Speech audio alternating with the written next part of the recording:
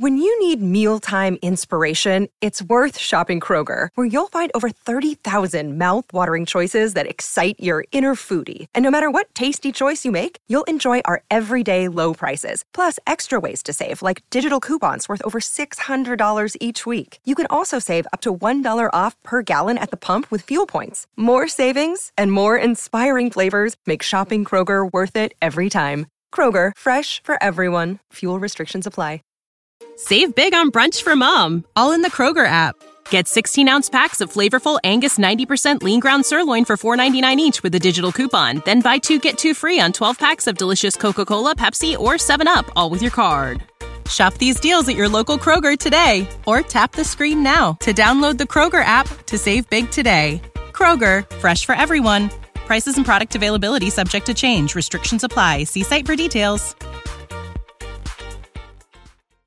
Hey everybody, today we're debating whether or not Islam is dangerous to the world, and we are starting right now with Apostate Prophet's opening statement. Thanks so much for being with us, Apostate Prophet. The floor is all yours. Thank you so much, James, and thanks to the Muslim apologists for this debate, and hello everybody. Just recently, an incident happened. A renowned author, Salman Rushdie, was brutally attacked by a religious Muslim who had the intention to kill Salman Rushdie.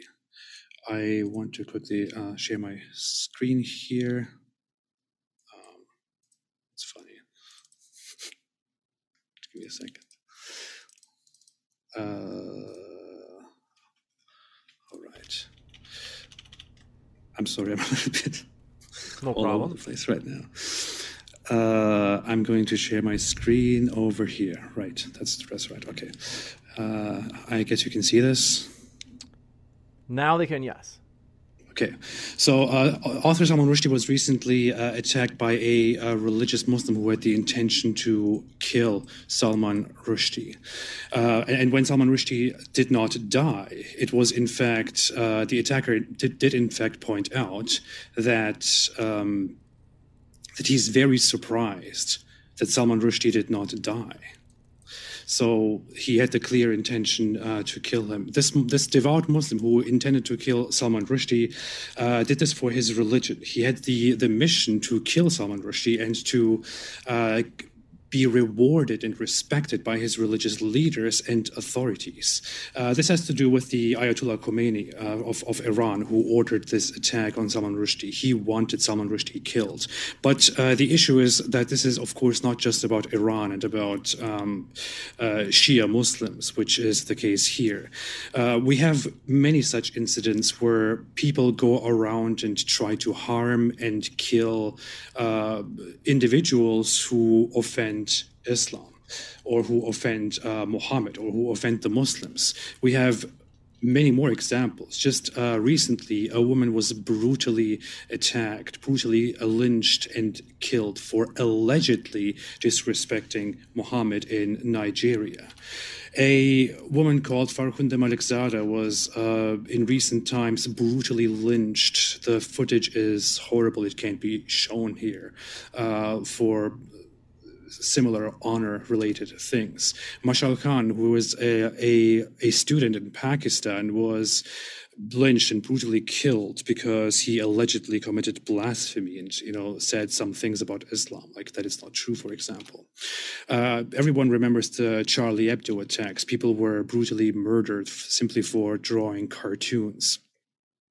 In recent times, even a teacher, Samuel Paty, he was brutally killed in front of the school where he taught, not even for supporting anything, but simply for showing cartoons in order to discuss the subject of freedom of speech. For that act, Samuel Paty in France was brutally beheaded in public for offending Islam. This is a reality, and the issue is that this is not something that is simply that is just happening today. It is something that leads back to Muhammad himself. Muhammad, the prophet of Islam, is considered the perfect human to ever walk the face of the earth. Islam has something unique, which is that Islam has a book which is supposedly authored by the Almighty Allah, who knows everything, and the commands in that book are valid for all times. And Muhammad is supposed to be the perfect messenger for all times. Everyone is supposed to imitate him and follow him and glorify him, do whatever he does, do whatever he says, and abstain from whatever he tells you to abstain. Muhammad was a prophet who had a mob with him and who commanded the killing of people who hurt him. In this quote, he says, "Who is willing to kill Ka'b bin Ashraf, who has hurt Allah and his apostle?" Don't ask me how you can hurt the Almighty Allah. What is being said here is obviously that offense was caused, which is why Muhammad asks for that person to be killed, which was, of course, done later on. When it comes to more incidents, more examples of Muhammad ordering such killings, not sure if you can, do you see this right now, the website? Okay. So Muhammad was very explicit in his mission. He said, for example, "I have been commanded to fight against the people till they testify that there is no God but Allah, and that Muhammad is Allah's slave and messenger."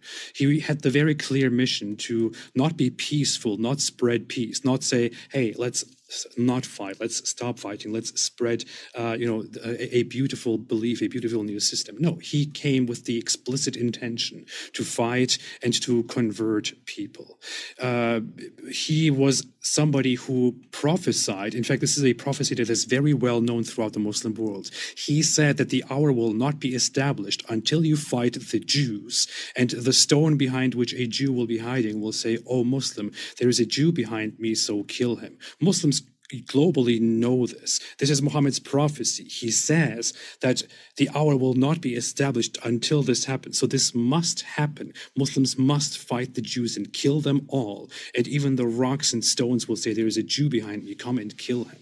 People tell that to each other throughout the Muslim world. Muhammad also famously said that whoever changes his Islamic religion should be killed. Islam has an apostasy law that is very widely known, which Muslim scholars across the Islamic schools have established and followed. People like me who leave Islam are supposed to be killed according to the Islamic religion and jurisprudence. Now,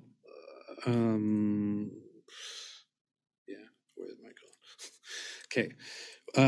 Of course, Muhammad's words are not the only problem here. When it comes to the Quran, we can also find in Quran chapter 9, verse 29, which is one of my favorite Quran verses, to be honest, that the Quran commands the following: "Fight against those who do not believe in Allah or in the last day, and who do not consider unlawful what Allah and His Messenger have made unlawful, and who do not adopt the religion of truth, Islam, from those who were given the scripture." So, those who don't believe in Allah, in the last day, in Muhammad, and those among the people of the scripture, meaning the Christians and Jews who don't adopt Islam, are supposed to be fought, according to the Quran, until they give the jizya, which is an Islamic concept, which is basically protection money. You subjugate the opponents, the disbelievers. They pay protection money to you, in exchange for their life as a subject, as second-class citizens in your empire.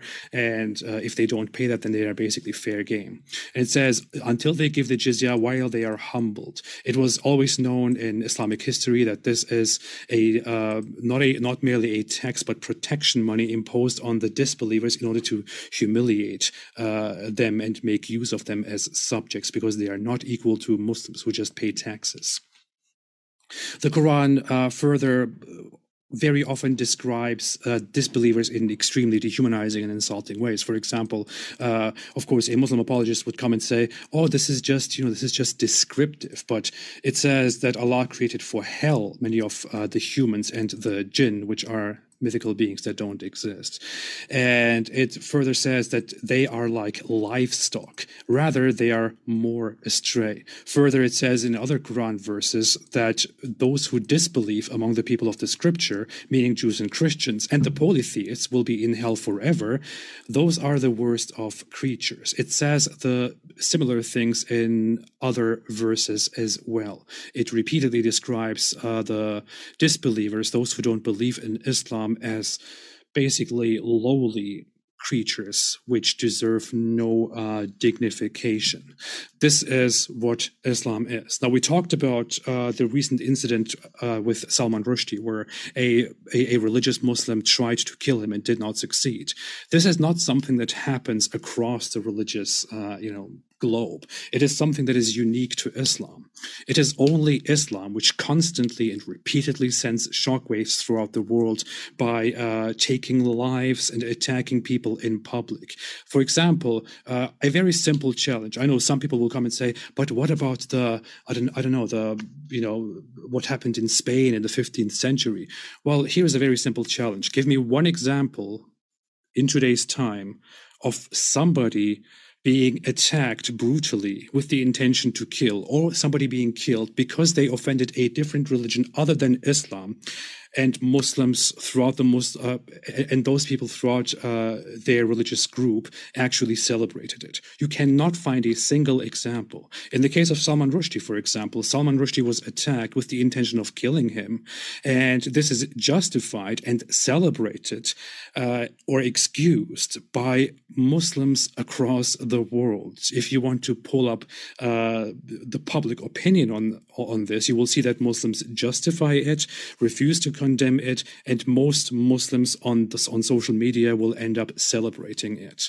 You cannot find an example of such a thing anywhere across religions. It simply does not exist. Yes, you may find some oppression that happened 500 years ago in Europe. You might find other things that happened 2,000 years ago, human sacrifice, whatever it is. But we're talking about right now. Is Islam dangerous right now? Islam is the only religion which causes these problems over and over and over again. Other religions simply don't. And as you can see, Islam does not cause these problems because Muslims just, misunderstand their religion and are somehow affected by circumstances that have nothing to do with their religion. No, Muslims directly take these motivations to kill and to harm from their religion, which dehumanizes the disbelievers and which commands to fight the disbelievers until they are humiliated, until they are subjugated. There are so many more examples that we can go into, such as that Muhammad asked his loyal followers to go and destroy temples. Dhul Khalasa was a temple, for example. Muhammad famously said, who will rid me of this temple? And then one of his loyal minions went and destroyed it and killed whoever was there. Muhammad actually applauded that and said, may Allah bless you and your tribe. Muhammad had rough guys with him like Omar, who threatened to kill a child. 30 seconds left. Which Muhammad did not refuse by saying, no, we don't do that. He simply said, there is no reason to do it right now. So this is Islam. Islam is clear as day dangerous. I'm an apostate. I have a death sentence. I'm supposed to die under the Muslim apologist's perfect worldview in his Islamic nation. So I don't know that if there's anything else more to say to this. Thank you. You got it. Thank you very much for that opening statement. And folks, want to let you know, if it's your first time here at Modern Day Debate, we are a live debate channel, neutral, hosting debates on science, religion, and politics. So we don't take any stances ourselves as a channel. We hope you feel welcome no matter what walk of life you are from, Christian, atheist, Muslim, you name it. We're glad you're here. And with that, we're going to kick it over to Muslim Apologist for his opening statement as well. Thanks for being with us, Muslim Apologist. The floor is all yours. All right. Thank you, James, for that opening. So, by the way, just to be clear, how many minutes do I have? You have 12 minutes, and I forgot to mention, I did want to mention, thanks for tuning in with us, as it's somewhat early in the morning there, as Muslim Apologist is actually in Malaysia tuning in, so we appreciate you making that work with your morning schedule. And like I said, 12 minutes, the clock is set for your opening, Muslim Apologist. All right, thank you, James. Assalamu ala man ittaba'a al-huda. I begin this opening statement with all absolute praise be due to the one true God of Abraham and his last messenger, Muhammad sallallahu alaihi wasallam. Alhamdulillahi rabbil alamin, wassalatu wassalamu ala ashrafil anbiya wal mursalin, wa ala alihi wa sahbihi ajmain. Rabbi shrah li sadri wa yassir li amri wahlul 'uqdatam min lisani yafqahu qawli. Amma ba'd. So the topic today is Islam dangerous to the world? We must first understand what the word dangerous entails. The police shooting a criminal who is about to kill women and children is a dangerous act. This, however, does not mean that it is bad or immoral. Violence and dangerous actions can be used to establish the greater good with a wise purpose or hikmah. To also imply that 1.6 billion people around the world are dangerous or have the tendency to be dangerous is a gross misrepresentation of the faith, redundant, and is clearly Islamophobia. We must also be clear that the goal of Islam is to lead all of mankind towards Islamic peace or Pax Islamica. Muslims are taught to always adhere to the middle path or wasatiyah. This is characterized neither by liberal nor radical religious thought, but through the promotion of tolerance, balance, equality, consensus, reformism, and in short, the summum bonum of all things that take the middle path to materialize as the khairul ummah or the best of people. In order for these things to be achieved, it is recognized that the Islamic ethos or the Watan Sha'um, the primary objective of the implementation of Islam is the realization of its benefit or maslahah to mankind, which concerns their affairs both in this world and in the hereafter. So this framework of objectives, which are based on benefit, maslahah, or the wise purpose, hikmah, is known as the maqasid ash-sharia, or the objectives of Islamic law after its implementation. In French, it's known as finalité, in German, Zweck, in Greek, telos. So the fulfillment of Islamic law covers the protection and preservation of these 5 fundamental objectives, which are faith, life, intellect, lineage, and wealth. Now, these values are universally transcendent and are seen as absolute requirements to an individual's survival and spiritual well-being, to the extent that the destruction or collapse of any of these objectives will precipitate chaos and the demise of the standard order in society.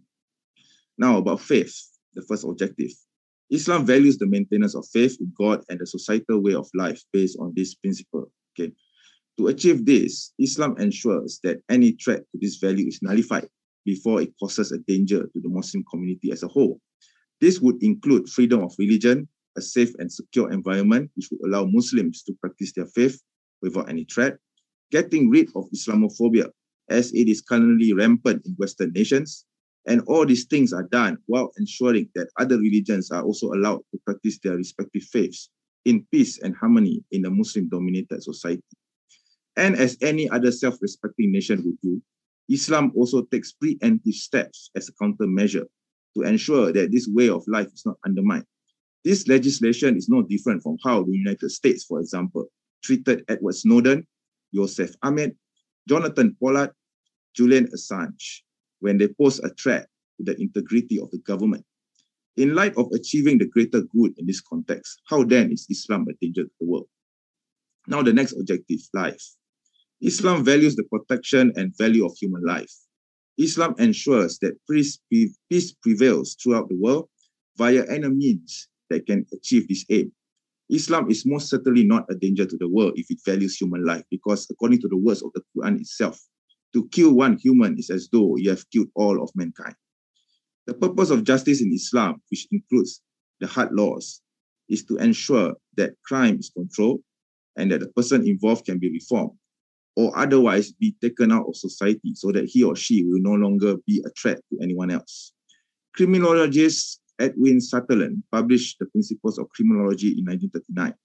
Sutherland argued that the criminal behavior was learned, not an inherited trait. So exposure to crime, either through relatives or peers, gave a youth frustrated with his or her social status a choice to pursue crime. These bad influences could be lessened by good relationships with parents, teachers, an employer, or the community values which Islam promotes. How then does this prove that Islam is a danger to the world? Now the next objective, intellect. Islam cherishes and preserves the intellect, which is why throughout Islamic history, we see various advancements and achievements in the development of science and technology in the Muslim world, right up until the beginnings of Western colonialism and the fall of the Caliphate. At the same time, Islam also preserves and protects the intellect by forbidding alcoholism. On average, roughly 40% of inmates who are incarcerated for violent offenses were under the influence of alcohol during the time of the crime. True, alcohol may give people happiness, but that happiness is temporary.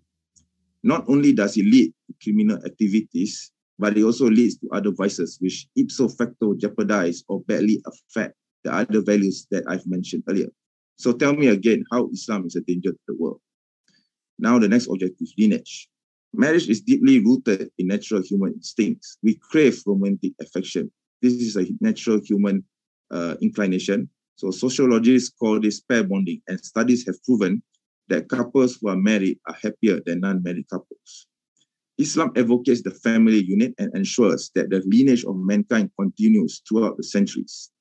Towards this end, Islam ensures that the laws are in place to curb negative values that are a threat to the integrity of a family unit.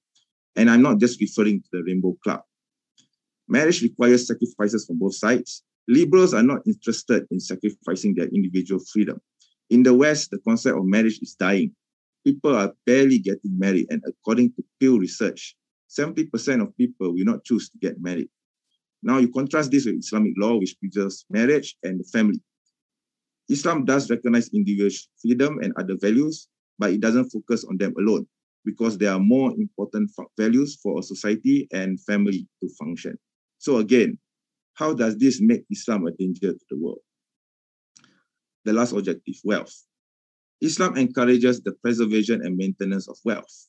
Islam does not frown upon capitalism. At the same time, Islam also encourages elements of socialism and welfare in the form of Islamic thief of zakat and sadaqah of charity. Islam also implements taxations which are just and fair to run an administration of a state. Islam also recognizes that being poor and needy leads to instability and chaos in society and tries to remove this by banning gambling and interest. This is consistent with what has been attested to by Western criminologists today, that a general disorder in the neighborhood leads to increased antisocial behavior and eventually to serious crime. So Islam does this without the need to rely upon secularist, humanistic values which are contrary to the Islamic economic and finance system. The implementation of an Islamic economic system has ensured success for Muslim nations even until today. We have Islamic bonds of Sukuk and the Islamic banking system which have existed in Malaysia and in many parts of the Muslim world for over 30 years. So again, how does this support the position that Islam is a danger to the world? Now to summarize all this, Islam is basically a realistic and a religion of pragmatism. It does not see the world purely from dystopian or utopian lenses, because the real world that we live in is neither this nor that, but it could be both in various situations. So in light of this, Islam does use force wherever and whenever it's necessary in order to achieve a wise purpose or hikmah behind every action and in the context of events. Now, it cannot be stressed enough that context is important in order to evaluate the every action of any Islamic ruling or values as recorded in the hadiths or in Islamic history. Muslims are always taught to always strive for the middle path and are never taught to be extremists on either the left or the right of the political spectrum of things. Islam is a holistic way of life, which is the end result from the values derived from maqasid, as I've mentioned before. And this is one of the goals of Islam as well, to build a relationship between man and God, hablum minallah, and a relationship between man and man, hablum minan nas, in order to eventually move towards to and achieve Pax Islamica. So I cherish these values that Islam clearly promotes. Therefore, in conclusion, and in my opinion, Islam is a danger to the world only if you are a degenerate, a career criminal, a selfish or a lawless person without care for society, or a very, very mentally disturbed individual. And with that, I end my opening statement. Thank you, James, for the opportunity to participate. Thank you very much for that opening statement. And want to let you know, folks, we have a juicy debate that has been rescheduled. It didn't happen last weekend, but it is happening tomorrow. It is a tag team flat earth debate. It's going to be a great one, and we have many more debates in addition to that one coming out. Hit that subscribe button if you haven't already so that you don't miss any future debates that do come out here at Modern Day Debate. And with that, thank you very much, gentlemen. We're going to kick it into the rebuttal section. In particular, the rebuttals are 6 minutes long, and Apostate Prophet, the floor is all yours for your rebuttal. Thanks very much for being with us. So all I heard was Islam is not dangerous because dangerous is defined differently according to Islam. Yes, Islam applies force and discriminates and oppresses people, but it's for the greater good. It's for your own good. It's like when an abusive partner in marriage or whatever it is severely abusive, but says, hey, don't complain. This is for your own good. That's basically what Islam does. Islam oppresses. As the Muslim apologist just pointed out, Islam suppresses people who are Islamophobic, meaning they just don't like Islam or they criticize Islam.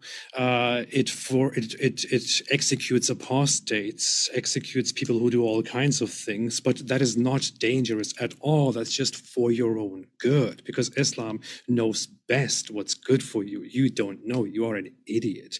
So that's how Islam treats you, basically. Now, one thing I find very funny, which is one thing that I had to catch, he says that Islam doesn't encourage extremism. Islam is extremism. And by our standards, Islam, everybody will look at Islam as extremism. But what's funny is actually that this is not a line that he just made up. This is something that Muhammad said. He said, he talked about, don't be extreme, be moderate.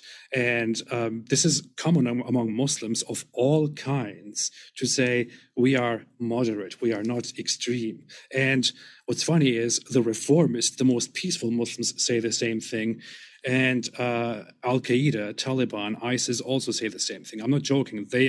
ISIS actually says in their publications that we should abstain from being extremists, and that ISIS is the most moderate path. So when he says that doesn't mean anything because it's completely relative.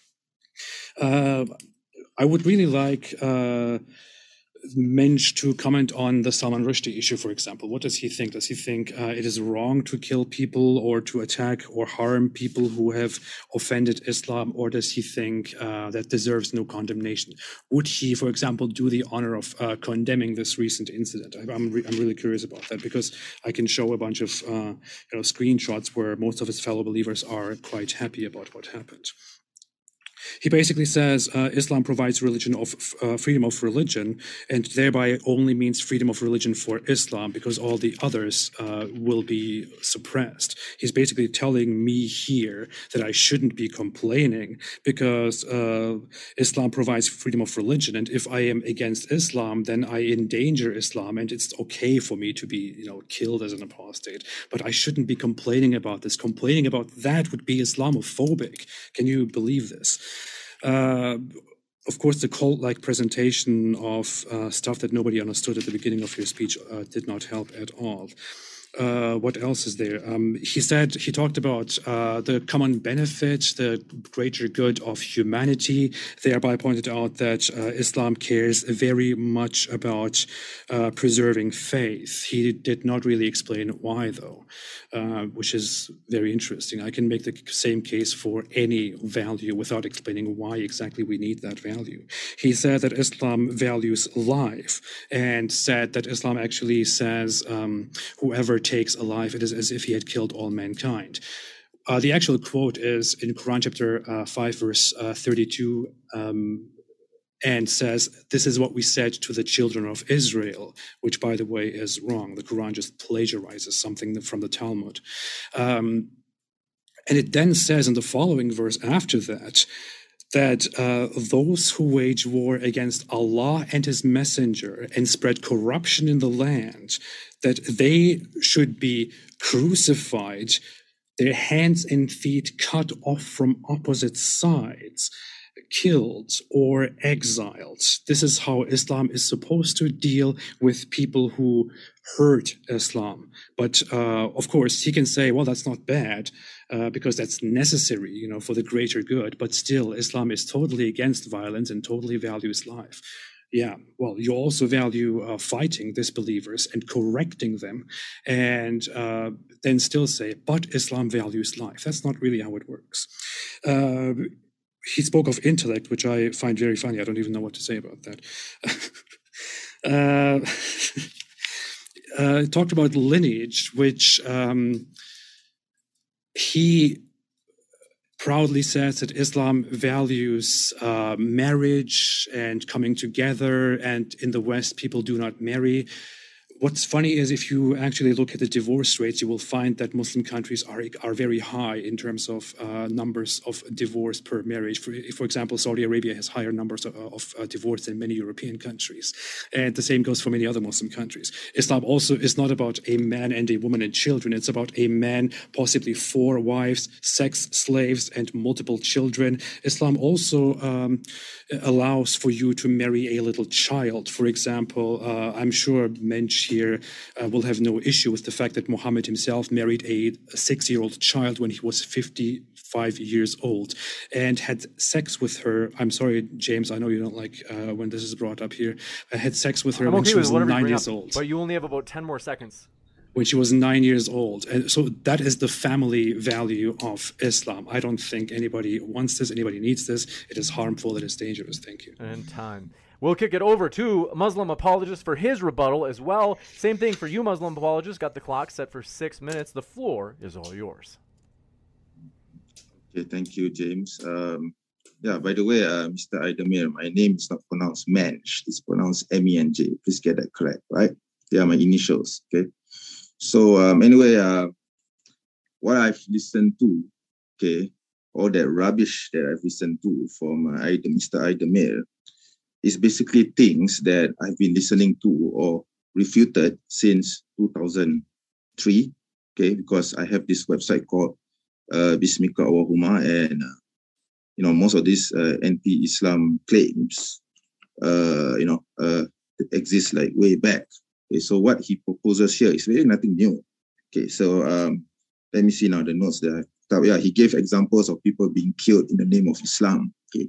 So if people are killing, other people in the name of Islam, that doesn't mean that that other person represents Islam. See, because Mr. Aydemir seems to have this impression that, whatever happens in one remote part of the world somehow represents me, in a remote peninsula in Southeast Asia. So why am I being held accountable for something that happens in the US, in Nigeria, in the Middle East?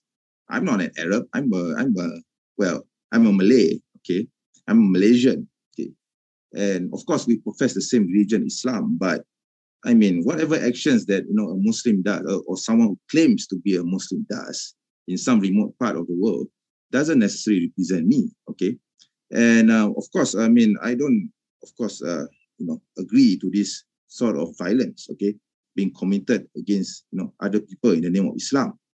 But he's conflating things. He's just mixing up things. He's confusing things. The Islamic law, for example, as he talks a lot about the issue of apostasy. Not surprising because he claims to be an apostate himself. But the law of apostasy is only applicable in the Muslim state. Okay, if you apostatize in the Muslim state and you declare, basically you are declaring war against the Muslims. So, of course, the law will be applied to you. Okay, so I would actually suggest Mr. Aydemir to actually take a look at this book and, try to read the contents of this book and, re-educate himself regarding the apostasy laws in Islam. It's written by Taha Jabir Al-Alani. So, there's a lot of information there which he should, re-educate and rethink about this so-called, law, or what he thinks are apostasy laws. Because if an apostate claims, if someone decides to apostatize in a foreign land which the Muslim state does not have control over, the Muslim state does not have any right to, go to that foreign land and just kill that person. I mean, No, we're just going to shrug our shoulders and say, so what? You want to apostate? Go ahead. Okay, we're not going to be bothered with you. Which is exactly the reason why Mr. Aidemir is still alive today. Because if we were really violent, if we were really, going after every single apostate in the world, I don't think Mr. Aidemir will escape from the list. Okay, I mean, we are 1.6 billion people, right, around the world. Okay, and then he talks about Surah Al-Tawbah. I actually have this article on my website. Okay, so the passage, the whole surah is actually about a specific context for a specific time. Okay, I'll be very, very happy to educate him on this, but it's going to take too long, right? And then he talks about jizya. Okay, so about the jizya, I will also again recommend him to read this book, all right, by Abdul Rahman Aidoy. Okay, it's about non-Muslims under the Sharia. So he has a chapter on the jizya. And the jizya is not supposed to be punishment. It's not supposed to be,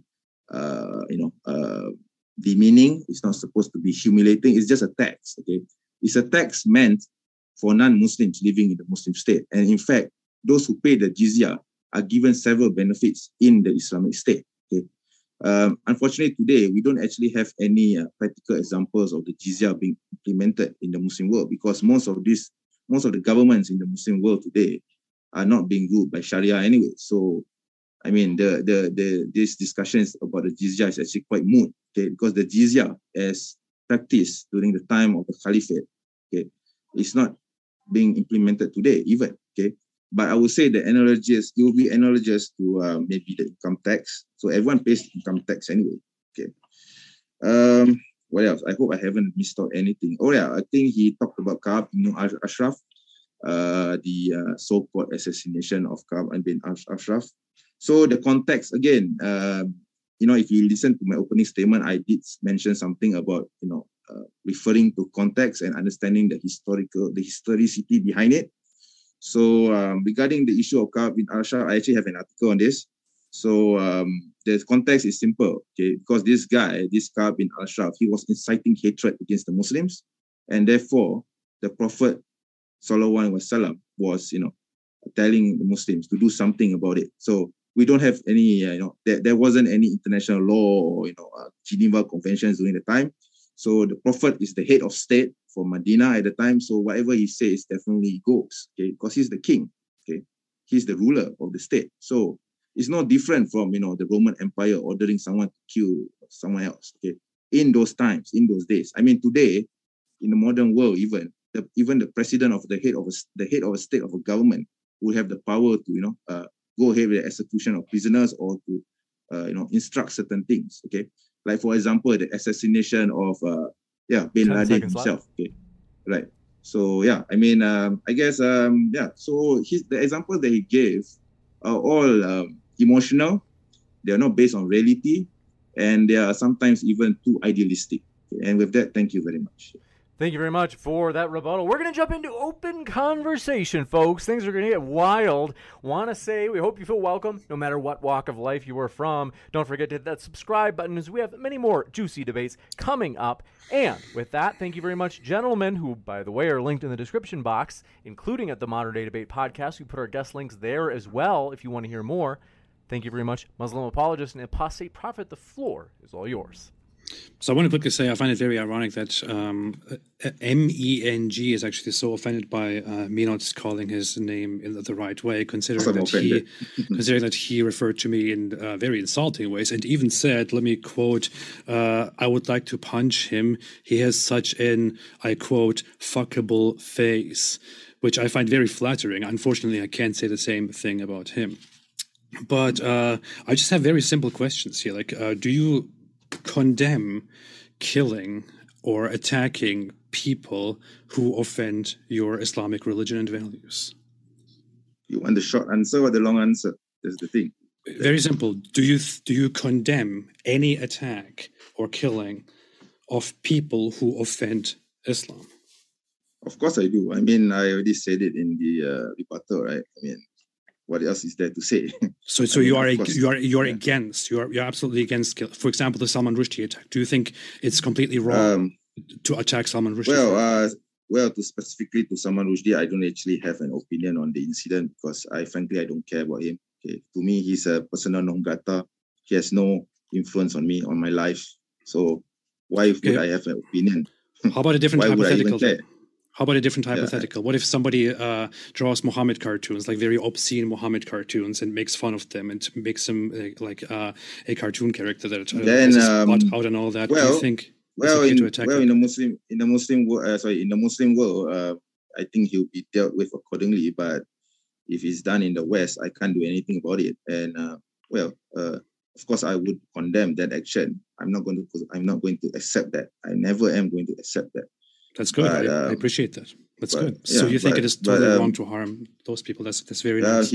No one has the right to harm that person unless if he's in the Islamic State, right? So then there's a different story. Okay. So what you're saying is I'm totally distorting things because I'm making it look like Islam is very violent and offensive and oppressive because... Oh, yes, you are.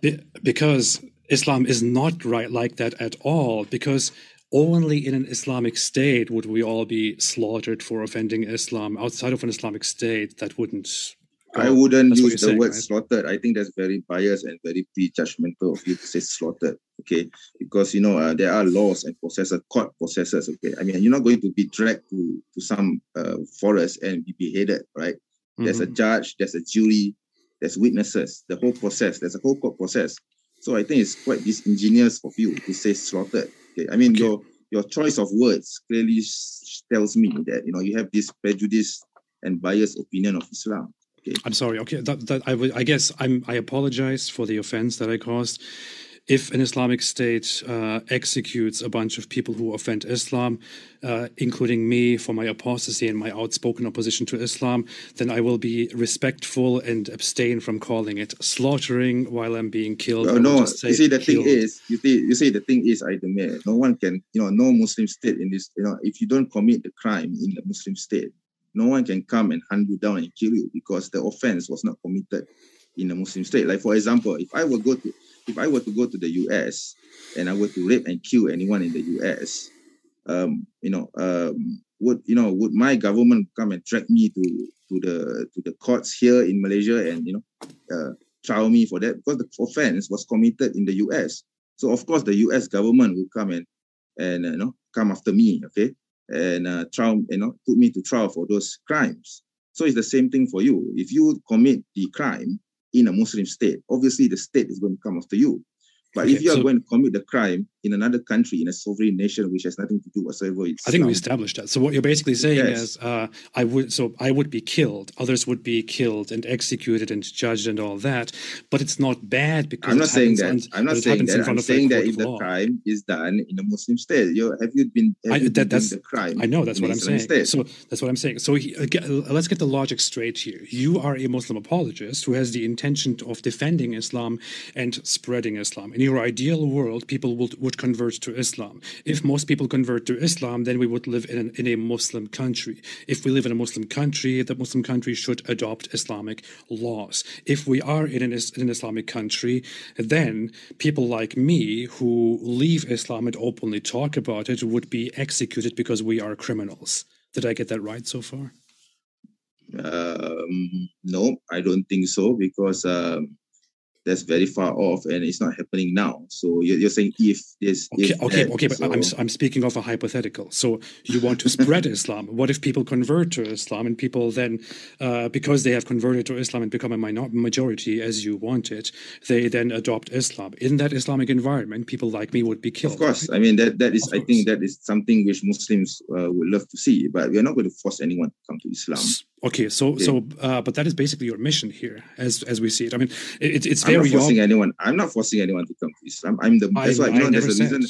I never said you were forcing Aidemir, excuse me, let me speak.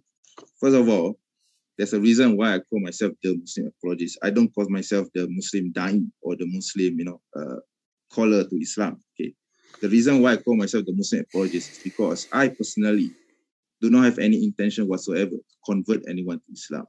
I only come here to defend Islam, to present Islam as it is, and to present, and to refute people like you who are spreading lies about Islam. That's it. Okay. Did I ever say that you want to convert, that you want to force people to convert to Islam? I never said that. But you seem to imply so. You seem to lump me into those who want to convert. I never said that you want to force people to convert to Islam. What I'm saying that's what is you're implying. Your Muslim apologists are out here defending Islam or preaching Islam. Yes. So no, I'm not preaching Islam. I'm defending Islam. There's a difference. I mean, you are basically doing the same thing if you go out here and try to if you want to split hairs, then I mean, whatever it is. Okay,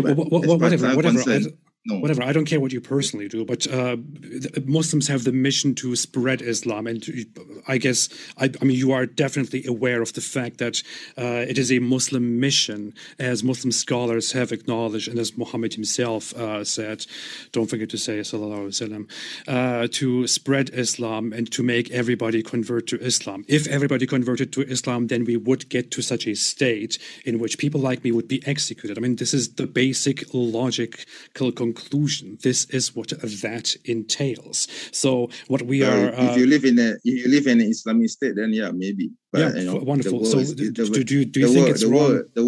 Do you think it's wrong for states to oppress Muslims? Do you think it's okay for a country to put Muslims in concentration camps because it perceives Muslims as harmful people who corrupt or endanger the culture and the system of the nation? Do you think that's okay? It's happening now.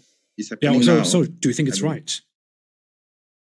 Of course, I don't think it's right because as a Muslim, Why? I feel the pain of my brothers and sisters. But it's the law. It's their law. So they can do whatever they want. Yes, exactly. So that's why. So I can't do anything about it. What can I do about it? So people say, or there are many reports that Uyghur Muslims, an ethnic minority, including and also other ethnic groups and religious groups, by the way, but mainly the Uyghur Muslims, are apparently brutally oppressed in China and taken to what you could call concentration camps and forcibly re-educated and so on. But if we want to go by your logic that, it's not wrong because, a country has laws and all that, then we should also accept that China oppressing Muslims and forcibly re-educating them and making them loyal minions of the Chinese totalitarian state is also not wrong and not bad because they are just doing what's best for them. It's just the law, right? Well, the issue of the Uyghur, I think that's a very complicated issue. It's not as straightforward as you would think it seems. Of course. Okay? Now it's complicated. Now it's complicated. Yeah, of course, because I know no, please don't cut me off, right? Basically, the issue of China and Uyghur is a political matter, right? So it's not really because of persecution of their religion. Okay? It's because of other nationalistic issues, right? So these Uyghurs, they were sent to concentration camps because, the China is basically an atheistic nation. You're actually condemning your own fellow believers. Atheism is not non-believers. Okay. I don't have. I mean, that's why that's your definition of religion. But for me, atheism is a form of religion in a way. I mean, everyone has a religion. Okay? This is a very nice deflection, but you're completely going astray from the actual topic. It doesn't matter if it's a national political issue, or whatever it is. It is about laws. You're cutting me off again. You're cutting me off again because you're changing the topic. Sorry. You're cutting me off again. I have to go in 2 minutes seconds if it can't be, just to make sure there's no speaking over each other. Yeah, okay, sorry about that. But anyway, the thing is, the Uyghur issue for me is something which doesn't really relate to religion. And of course, I disagree with what China has done. But, there are specific contexts and, ethnic considerations there. Okay, there are, a Muslim population in China, which is not Uyghur, by the way. They are not being sent to concentration camps, okay? And, the Hui Muslims, for example, they have been there for centuries, okay? Islam is a recognized religion in China, okay, by the way. And other religions are actually banned, okay? So the issue of Uyghur is much more complex than you may think. It's not about, oppression of Muslims. Okay, here's the thing. It doesn't really matter whether it's on a religious basis, an ethnic basis, a political basis, whatever it is. You see that many of your fellow Muslims and Muslim apologists go out there protesting and condemning China, for example, and accusing them of horrible crimes, say this is wrong, when will the world step in, and so on. Well, with all due respect to them, I don't think they understand the situation in China. Do you think they're xenophobes? Do you think they are anti anti-Chinese propaganda people. No, should I stop don't. doing I that because don't. they spread hate. No, But no, I don't. but here's the issue, though. When I oppose Islam because of Islamic laws and the policies that Islam presents, you say that I am an Islamophobe who, Yes, you are. twists things and whatever it Without is. a doubt. But Without a doubt, you are.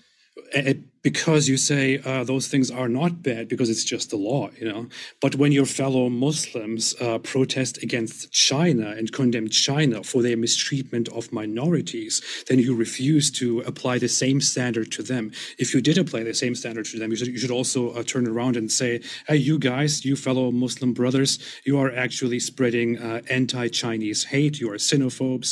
This is totally unacceptable. Please stop it. It's the same logic.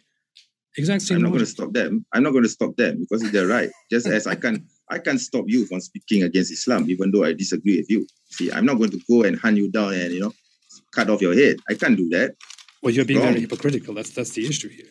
No, I'm being inconsistent with your own logic. I'm being very consistent here. Okay. So for me, the issue of the Uyghur has nothing whatsoever to do with Islam. But these Muslim apologists that you say, the other Muslims, my fellow brothers who think that this issue affects them, if they go out and protest, it's their right. I mean, it's their freedom of speech. Aren't you the one who promoting so-called freedom of speech, and you're blaming Islam for not promoting freedom of speech? So it's kind of disingenuous, I would say, for you to say that they can't do this, but just because and I think that the issue of apostasy in Islam is much more larger than your narrow-mindedness, I would say. It's actually not very complicated. Yeah. It's not very complicated. Islam is very clear on this. If somebody leaves Islam and leaves the Muslims and speaks on it, this is the scholarly consensus in Islam, then that person is to be executed. There are no differences in how to deal with this. If it's a man or a woman, I read many books on this matter, including. I don't think you have read this. Many books of fiqh. I read many books of fiqh. So I don't believe you. Honestly, Islamic I don't believe law, you. I don't care if you believe me or not. Let me speak. In Islam, according to Islamic law, according to the Islamic consensus, apostates, people who leave Islam and openly say that they left Islam, are to be executed. The only differences are regarding how long you should wait to execute them, if it's a man or a woman. Some say a woman can't be executed, others say a woman could be executed. Or if somebody is a born Muslim or a convert to Islam. And there's also a difference of opinion on whether the person after leaving Islam was hostile toward Islam or not. If the person was not hostile, then there is a possibility of forgiveness, while if the person was hostile, like me, for example, then forgiveness is impossible. We should be executed, and so on. This is basically the universe of apostasy laws in Islam. And what we can say is that apostasy punishment clearly exists in Islam. There is no reason to deny this. People who leave Islam and say it are to be executed. Sorry, Aidamin, why are you saying that I'm denying the apostasy laws? Because I'm not denying it. Because you're beating around the bush and saying that I'm twisting things. Just let's just say it. Apostates are to be executed in Islam, and that they are. oppression. They are, but yes, they are, but there are conditions for it. There are conditions on why the crime was committed, how the crime is committed, and the reasons behind it. Okay, so if you, but you're generalizing, and you're making this assumption somehow that wherever the apostate is, whether he's in the Islamic State or whether he's outside of the Islamic State, he is to be killed. But this is not the case. You see, I never said such a thing, nor did I imply. You definitely imply this. And you seem to think that you're going to be killed at any second opportunity. No, I don't fear for my life. I'm completely fine, and I'm in America. I have the means to defend myself. I mean, come here. Yeah. I will show you. Well, come for me. But here's the issue. Yeah. Here's the issue. You are deflecting from the actual problem by bringing up things that I never ever said. I'm not saying, oh, Muslims are out there to kill me. They can kill whatever they want, and so on. I never said these things. Very, very simple. Islam commands the killing of apostates, of people who leave the religion. Please stop for a moment and see this. Leave the religion. What is this, man? Yeah, see this. So right? what is this? I have an American passport. So what? if you're thinking, Muslims are violent and evil, and they're going to hunt down and kill every single apostate in this world. I never said that. What's stopping me from to the US and come and hunt you down if I wanted to do that?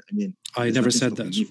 Right? I but still never you seem to said imply that somehow your life is in danger. No, I didn't. The apostates are going to be killed anywhere they are going, anywhere they live.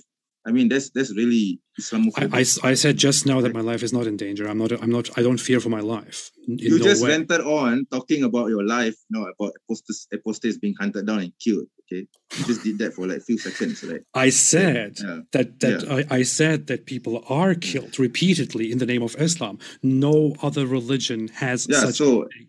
And I already repeated that. I did say that anyone who's killed in the name of Islam doesn't necessarily mean that they are being killed in the name of Islam, right? Okay, there are criminals in society. Okay, if someone were to kill you or anyone else in the name of Islam, does that mean that person represents Islam? No, it does not. Okay. It's that simple. Okay? The topic of our debate and is you're blaming Islam for it, and you keep saying Islam does this, Islam does that. I'm denouncing this type of people. If this attacks happen in the name of Islam, then yeah. So what's the issue here? Here's the issue. And it's different, and it's totally different from the laws of apostasy. Okay, so it's related. I'm pretty sure it's related. You seem to think that whatever is brought up in a debate must be connected 100% to the other thing and must be a cause of the other thing. No, it doesn't. No, it's not. Yes, of course. Here is the issue. The topic here is not that Islam explicitly allows hunting people around the world. That's not the topic, and I never implied that. The topic is clearly, is Islam... Yeah, people see that. Okay, I will not deny that anymore. The topic is Islam dangerous? And in order to make the case that Islam is dangerous, I said that Islam is the only religion, I challenge everybody, prove me wrong, which repeatedly endangers, harms, and kills people, and where many people in the religion are happy about it and approve of it, and they are inspired. They are inspired. Just a second. Let me finish my point. And they are inspired by the hatred and the violence that comes from Muhammad and from the Quran, which repeatedly dehumanizes people. That was the entire point. Islam is dangerous because of this influence which leads to the violence. I didn't say Islam actually does this or commands this. That's a total joke. Okay, I was laughing in my heart when I heard that. Okay, history. You see wars committed in the name of religions apart from Islam. And there are wars committed against Islam. Okay, like the Crusades, the Inquisition. Okay, and you can do your fake laugh, but basically throughout history and World War I and World War II. All these things are inspired by other ideologies. Okay, was World War I and II fought against Muslims and against Islam?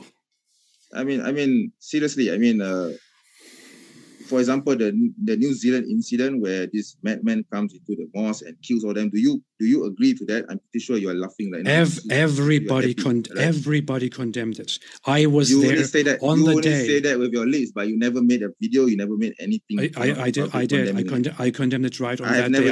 I've never seen it. Well, if you don't see, that's not my fault. I made a video on it and also a stream. You keep talking. You keep harping. Also, look. The issue here is everybody. Someone Rushdie, but you never talk about the New Zealand incident. You never talk about Anders Breivik killing the Muslims. You never talk about Anders Breivik didn't kill Muslims. You never talk about America going to Iraq and killing millions of Muslims. You never talk about Afghanistan where thousands and millions of Afghans were killed by American soldiers. How many Muslims did Anders Breivik kill? And don't forget the Bosnian War. Let's not forget the Bosnian War. The Serbs how many Muslims were inspired by their religion to kill Muslims. Okay. Yeah, okay, let's not forget. Are you going to have a conversation with me, or do you just want to rant? I already made my point. I think I already made my point. Okay. How many Muslims did Anders Breivik kill? Sorry, I misspoke. Not Anders Breivik. Sorry, I wasn't. He didn't kill any Muslims. You are talking. Not that I know of. Not I know of. But he did kill a lot of people. Oh my God! Right? Can you please let me speak? Yeah, I mean, I already let you speak, so let me speak, all right? You are speaking forever. I'm waiting for you to stop so I can speak, and whenever I start speaking, you jump in again. Okay, go ahead. All right, sorry about that. Sorry if I interrupted too, okay? It's hard to pay attention to that sometimes during a debate. The Christchurch Mosque massacre, where a white nationalist in the name of his own ideology went and killed a bunch of Muslims. It was inspired by Christianity. It was inspired by Christianity. No, it was not. Did you read the guy's manifesto? I read the manifesto. Does he say in there that he did it because of Christianity? Yes, he did. That's simply factually wrong. In fact, can't deny it. Your fake laugh doesn't change that fact. Can you prove it? Can you quote it? Because I had read it, and he clearly even says upon the question, "Are you a Christian, or do you believe in Christianity? Do you believe in God?" He says, "I have a copy of." He says it is complicated. I don't know where it is. He says it is complicated, and he clearly says that his intention is not to kill Muslims because he hates them or to be inspired by Christianity. His intention is to combat this whole replacement of white people by non-white people, which is why he did this act. That's what he says. It has no connection at all to Christianity. It is about white nationalism. And the comparison here, remember the challenge that I made earlier. I don't know a single person who approves of that massacre. Everybody condemns it.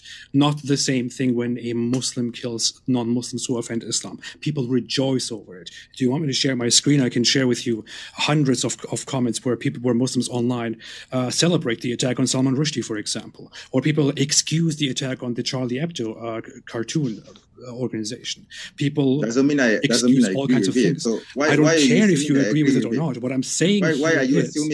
Why are you lumping me together with I'm not saying this is about you. I'm saying Islam is dangerous and inspires such things, and Islam is the only religion which in today's time repeatedly kills people, and people rejoice over it. No other religion does this. You bring up the Crusades, which happened almost 1,000 years ago, as if they were comparable, whereas Muslims waged global jihad the entire time. I don't even know what your point is. Okay, since you're finished, why don't you go to your comments, to your comment section in any of your videos, and you read the hate that was written against Muslims. I mean, there's tons of it, there's tons of it, I mean, back, when David's channel was up, you could actually see the comments, all the hate against Muslims. I mean, you go to any channel, any channel which has anti-Islam content, and you just read the comments and you tell me whether you agree with those, whether you agree with that hate. Because if you agree with those hate, then you're an Islamophobe. It's really that simple. I don't hear you condemning those. I even made a video in which I said I don't hate Muslims and I don't think it's right to hate Muslims. Do you think any of your Muslim apologists or you yourself ever made an effort to say, hey, we should not hate people who leave Islam, we should not hate apostates, we should actually understand them, and so on? Did you ever make such an effort? Why should I love apostates? See the hypocrisy. See the hypocrisy. You're crying about hate against Muslims because some people say some mean things about Muslims. More than I should love a rapist. But then you openly hate apostates and you approve of killing them in an Islamic state. But then you complain about some mean comments about Muslims and call it hate. What a hypocrite! I'm not complaining. It's their right to make that comment. I'm just pointing out your hypocrisy because you're saying, oh, Muslims are happy that Salman Rushdie was stabbed, but you don't seem to see in your comment section where people are saying, oh, Muslims are so evil, they should be killed and destroyed. Show me one comment that says there's so much. I don't have to. You just go to your comment section. I have never seen such a comment in my comment section. And I've seen it so many times. Can you actually find somebody going and killing Muslims and then most people rejoice over it? No, it never happens. Never ever happens. Come on. Give me an example. Just because you don't do it publicly doesn't mean that you don't enjoy watching a Muslim killed. Right. I gave you multiple examples of people being killed and lynched by Muslims in masses, and people rejoice over it. And you cannot give me one example of a Muslim. Yes, I can. I can give you people two rejoice examples. Over it, I can give you two examples. You make up things. Go ahead. No, I'm not making up. This is back in Nazi Germany. So these two individuals, Ernst van Roth and Reinhard Heydrich. So these two Nazi officials were killed by Jews. Okay, they were assassinated, and the Jews celebrated. Okay, they openly celebrated the killing of these people. So, I mean, why are you laughing? I mean, you gave me, you asked me to give you an example, right? So I did. I just did. Okay, right. So, I think this is actually a natural reaction of any human anyway. So, why are you making it a big issue? It's nothing. It's nothing to be shameful about. Okay. So I'm pretty sure you were celebrating when Bin Laden was killed anyway. So I challenge you to give me an example of one religion which does the same thing of killing people who offend the religion and people celebrated across the religious group. And you want me to read Deuteronomy?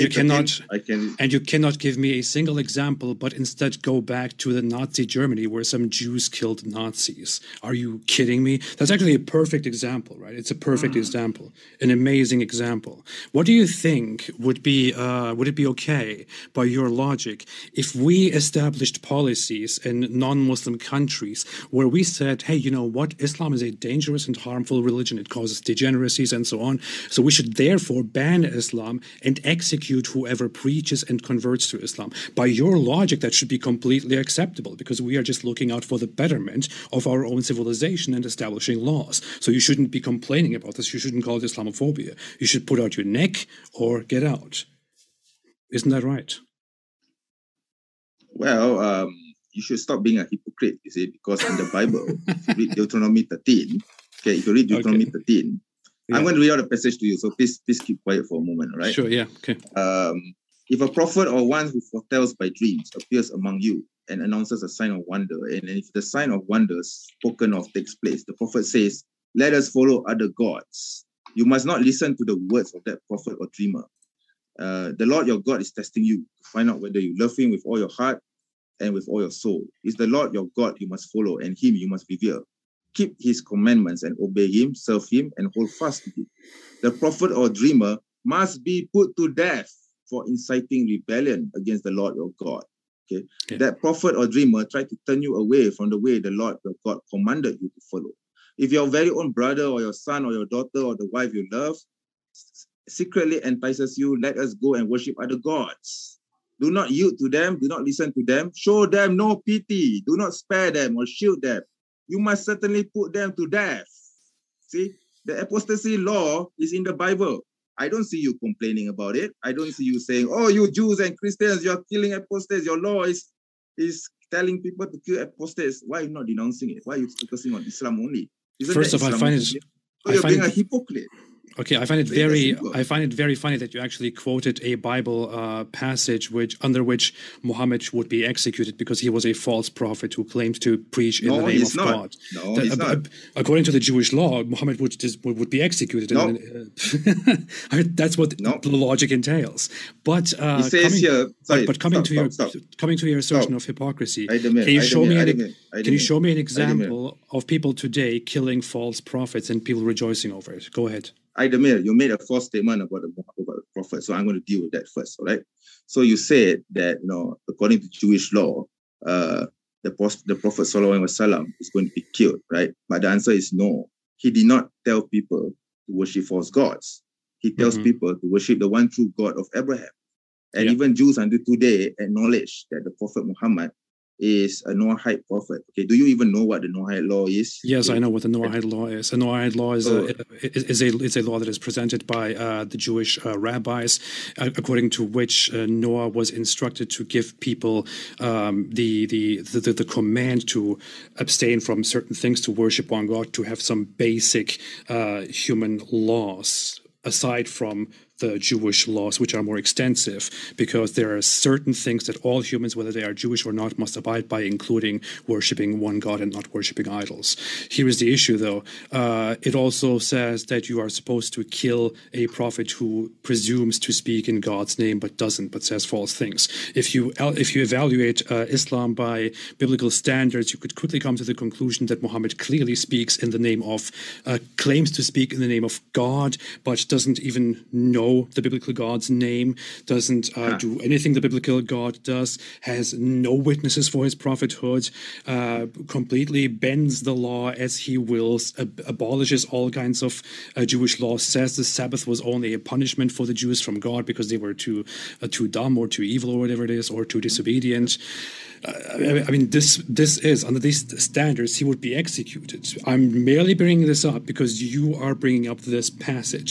But here is the issue. You are supposed to show me that this actually applies today and that people actually go around killing false prophets or apostates. Does it happen? No, it doesn't. When did it last happen? Can you tell me? Well, if it doesn't happen or happen, that's up to the Jews, Christians to decide. You say you are living in a society which claims to follow Judeo-Christian traditions, but they don't follow Judeo-Christian traditions. Okay, I mean that's why we live in a secular society. Yeah, exactly. So of course you're not going to see Jews and Christians applying their own laws. They're not following their own religion. Okay, that's the whole point. Okay, and another thing, that's the entire point of secularism. Stop. You made a lie about Islam, so I have to refute it, okay? Go ahead. You are saying that, the Prophet doesn't know the name of the one true God, okay? I mean, that's ridiculous. I mean, we have 99 names in the, in the Quran for God. So is that the topic? Tell me what, okay? It's not a topic, but I need to refute you, okay? So you keep saying, I know about your videos, okay? You keep saying that Yahweh is the name of God, okay? But it's not. It's a pagan entity, okay? And of course, we Muslims will not recognize this entity. And I'm going to prove it. Can you repeat that? Can you say that Yahweh is actually a pagan entity's name? Yes, and this is the pagan god here, right here, right? Okay. If you can look at, okay? So why would I want to worship this being? I don't believe in this being as God. Okay. So your lie, I know where you get this lie from. I know you got it from David, all right? So you don't David never talked about this. I'm actually the first person who ever extensively talked about this. I'm pretty. No, you're not the first person. That's the thing. You're not the first person to come up with this issue of Yahweh being the name of God. Okay. Tell me what does the name? And you know why? And do you know why I said this? Because back in 2004, 2005, I was confronted with this issue. A Christian guy actually asked me or tried to challenge Islam by accusing Islam of saying that Yahweh is the name of the one true God, the divine name. And therefore, Muslims are not on the true path because Muslims do not know this Yahweh. And I refuted him. Okay. So what you're presenting here is nothing new. Okay. I'm just taking. If you want to have a debate about the name of God or about whether Islam is true or not, we can gladly have that. I would love it, and I would love to show to everybody how ridiculous Islam is. But I just want to, since you brought it up, Since you brought it up, I just want to ask you a question here. About a few more minutes, and then we'll go to the closing statements and Q&A. I want to ask you a simple question here. The prophet Elias. What is the prophet Elias's actual name? Yeah, it's not Ezekiel, that's for sure. Okay. But what is his Hebrew name? Okay. I think it's Eliyahu, if I'm not mistaken. Yes, Eliyahu. What does Eliyahu mean? I don't care because the Quran corrected that mistake by calling him Elias. And Il is from Ilah. Okay. That is incredibly stupid. It's from I think you are the stupid one, okay? Because you don't know. I didn't say you were stupid. I said that is stupid. I have this book here. Okay, will you let me speak about this? Look, Elias is not a correction made by the Quran. Elias is an adoption from Greek, which is the Hellenized version of the name Eliyahu. In Greek, it is Elias or Elias, which Arabic-speaking people adopted, which is why it came into Islam as Elias. The guy's name in Hebrew is Eliyahu. Do you know what Eliyahu means? Eliyahu means my God is Yahweh. Yahoo is it doesn't. Yahoo repeatedly refers to the God Yahweh throughout the Bible, throughout Hebrew tradition. Another name, Isa, which Islam distorts as well, is Yehoshua, also is about Yahweh. Another Yahya is also about Yahweh. Zechariah is also about Yahweh. And the Quran even says that Allah gave the names of Yahya and of Isa to them and promised those names. So Allah, your true God, allegedly, gave people names which praise the false God Yahweh. as you claim. That is the dumbest thing that I have ever heard. You have to accept, if you want to accept these figures and these names as true, that your God's name, at least known to them, was Yahweh. If you want to openly assert that Yahweh is a pagan name of a pagan entity, then you are directly denying and refuting your own religion without even understanding it and knowing it. You're welcome. It's the most ignorant and stupid thing I ever heard in my life. Yeah, okay? Because I bought this book here. Okay, I have several books on the subject. Right? Yeah, I know you have a lot of books. You have nothing to say. Since you want to talk about the issue of Yahweh, I'm going to give me a chance to actually read a passage of this from this. Right. So basically, no one knows how Yahweh is pronounced. Okay, it's Yod, Het, Vav, and Het. Right. Nobody knows the pronunciation of this Tetragrammaton. Okay. And to say that it's Yahweh is wrong. The pronunciation is incorrect. Okay, I mean, some scholars actually say that it could be Yahu or Yahuwah. Okay, and how is that relevant to the discussion that we're having right now? No, basically, you don't have the right pronunciation of your so-called God by the name of Yahweh. And how is it relevant to the discussion that we're having right now? It's not, but since you want to talk about it, I'm going to talk about it. Yeah, right? It's not relevant to what I said at all right now. What I'm saying is that your Quran, your God himself, claims to have sent people and have given them names which praise Yahweh. But you're telling me right now that Yahweh is actually a pagan entity's name. You have no clue what you're talking about. You're not listening to anything I said. I just said that the name Yahweh doesn't exist. No, you didn't. You didn't seem to understand or comprehend what I'm saying. I think it's a bit above your level, all right? Because it's all my fault. Right? Yeah, I'm stupid. I don't understand. Definitely. I don't know these things. Good for you to admit it. Good for you to admit it. Okay. So basically, okay, this word Yahweh, nobody knows its pronunciation. Nobody knows how it's pronounced. And of course, very nice changes off topic. And the Quran is going to avoid this. Sorry, please let me speak. All right. So basically, the name Yahweh is a pagan god which existed in Canaanite times. Okay, and of course, Islam is going to avoid using this name because this name is an idol. Okay, and therefore it's a pagan god. Okay, so the so-called claims that you made about the prophets allegedly using the name Yahweh, you don't know how it's pronounced, okay? You don't know how it's pronounced. Jews did not care about how it is pronounced. What they cared about is to preserve the letters, which is why it is known as today, stop. Or Yahu is a short form which praises the God Yahweh and has been known so forever. I don't believe that the God Yahweh is It is impossible that such a change happened. It is throughout Hebrew tradition and throughout the Hebrew Bible, it repeatedly refers to Yah or Yahu as you're not listening to anything I say, right? I am clearly listening, and I'm telling you that you have no clue what you're talking about. Yahu is the name of the Hebrew God, of the biblical God. And your Islamic scripture contains names like Jesus, Yahya, John, or Elijah, or Zechariah, which the name of Jesus in the Quran is not Yahuwah, okay? It is Isa. It is Isa. Yeah, it's Isa. It has nothing whatsoever to do with Yahweh. It's nothing to do with anything in Hebrew, okay? It's a name which was taken from the Aramaic. Okay? And what is the name in Aramaic? In Aramaic, not Hebrew. Its original name in Aramaic is Isho. Okay, nothing to do whatsoever with Yahweh. And what do you think Isho is? What do you think that is? It is Hebrew origin. It is Hebrew origin. Yeah. No, it's not Hebrew. It's Aramaic. Oh my God! You're confusing. You confuse things again. See? I'm going to let you finish. I'm going to let you finish in 30 seconds. MENJ, right. And then we're going to go into closing statements, starting with apostate prophet. So you got 30 seconds, and then we'll go. It is a well-known fact that the name of Jesus. MENJ was starting his response. I want to give him a chance to. Go ahead, sure. Yeah. Okay. Yeah. So basically, the name of Jesus, the original name of Jesus, is in Aramaic, and it's Isho. Okay. Nothing whatsoever to do with Yahweh or whatever it is that you're trying to spew here. Okay. So I mean, if you want to have a debate on this, I'm more than happy to oblige. Okay, but since you brought it up, I had to talk about this. Okay, so this false god Yahweh, okay, is a pagan god that existed, way before the Mosaic religion. Okay, and it came from Nubia. Okay, and scholars don't even know how Yahweh is pronounced. Okay. And frankly, I don't have any problems also with the Tetragrammaton, but it's just that you seem to think that it's pronounced as Yahweh, which is wrong. And the Jews themselves, they don't even know how it's pronounced, and they replace it with Adonai.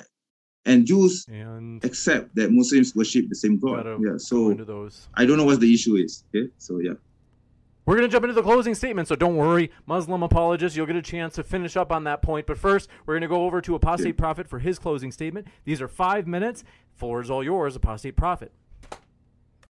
So just to finalize that final point and to show that MENG likes to talk about things he has absolutely no clue about, I just want to quickly point out that it is established. You can go on a page as simple as Wikipedia and look at the origins of the name Jesus, and it will tell you that it is an Aramaic version and shortening of the Hebrew original Yehoshua, which became Yeshua, which means Yahweh saves or Yahweh is salvation. Becomes Yeshu, and then is turned in Greek into Jesus, or in Latin, and is somehow adopted by the Arabic-speaking Muslims as Isa, which has nothing to do with the actual name, and even the letters, the R sound and the E sound, are reversed, which looks like the Islamic authors of the Quran had no clue what they were doing. And as said, it is clearly a Hebrew origin name, which means Yah is salvation. It doesn't matter how it is pronounced. What matters is that the name is there. The pronunciation is entirely irrelevant. Now, coming to the actual topic, everybody has seen, as it has been established, that Islam is a dangerous religion. Islam does advocate oppressing people, banning free speech, killing blasphemers, killing apostates. There's so much more. Of course, I didn't even go into the whole, child marriage and pillaging and taking slaves and sex slaves, waging war against the world and all that. I'm sure he would love to talk about that himself personally. Islam dehumanizes people in its scripture and in the words of the holy prophet, who's supposed to be the most perfect human being to ever walk the face of the earth, whom every Muslim should emulate because he's so amazing, which is why Muslims around the world are inspired by this and often have a very hostile view of people of different religions, especially of Jews, whom Muhammad demonized to no end, and the Quran demonizes as well. One thing actually that he said, which is that the Quran chapter 9 verse 29, in which it says that you should fight those who don't believe in Allah or in Islam until they are humiliated and pay the jizya. He said this was about a specific incident. That's complete nonsense. It was revealed by the Islamic belief during a specific incident, but the verse clearly says, fight those who don't believe in Allah and His Messenger and the Day of Judgment, and who don't adopt the true religion among the Christians and Jews. It clearly speaks about people who don't believe in Islam. And it says, fight them, humiliate them, take protection money from them. Islamic scholars have consensually agreed since the beginnings of Islam, as you can see in the most famous exegesis of the Quran, Tafsir Ibn Kathir, that this is a general statement, a general command for all times to Muslims to go out and to convert people to Islam. If they refuse to convert to Islam, tend to declare war on them, unless they can come to some sort of different agreement, and to take protection money from them and make them your subjects, where they have very limited rights, can't build their own places of worship, new ones, and so on, have to give their places to Muslims, and so on. And if they refuse that, then they are supposed to be slaughtered and enslaved, as Muhammad himself did, and also instructed his Muslim followers to do. If Menj wants to somehow deny this, I really challenge him to go into the Muslim history and to tell me that Muslims actually didn't do such a thing and didn't approve of such a thing, and that this was just one incident in the Muslim time. That's complete nonsense. He knows that that's not true. Muslim scholars have ruled that this is a general command and have fought that way forever. So Islam spreads hate and then claims to be the victim in the form of people like Menj saying that we are being Islamophobic because we call out the hateful, violent side of Islam. Islam is dangerous because it dehumanizes entire groups of people and commands to fight and to subjugate them. Islam is all about making Islam superior and to crush everything else there is. There is nothing else to say. Stay away from Islam. Thank you. You got it. With that, we'll kick it over to Muslim Apologist for his closing as well. And, folks, we are so close to 300 likes. Appreciate all of your support, which, by the way, is fantastic. So people have really enjoyed this debate. I've got to tell you, Apostate Prophet and Muslim Apologist, people have been all in when it comes to this debate. So, Muslim Apologist, the floor is all yours. All right, thank you, James. And Aidamir, I appreciate you coming here, even though I really detest your Islamophobia. The things that you say, the lies and misconceptions that you spread about Islam is precisely the reason why I am the Muslim apologist. And again, I need to remind you that my name is not Manj, my name is MNJ. Okay, I give you due respect, by calling you Mr. Aidamir. So I expect you to accord the same respect as well. So about this rubbish regarding this false god Yahweh.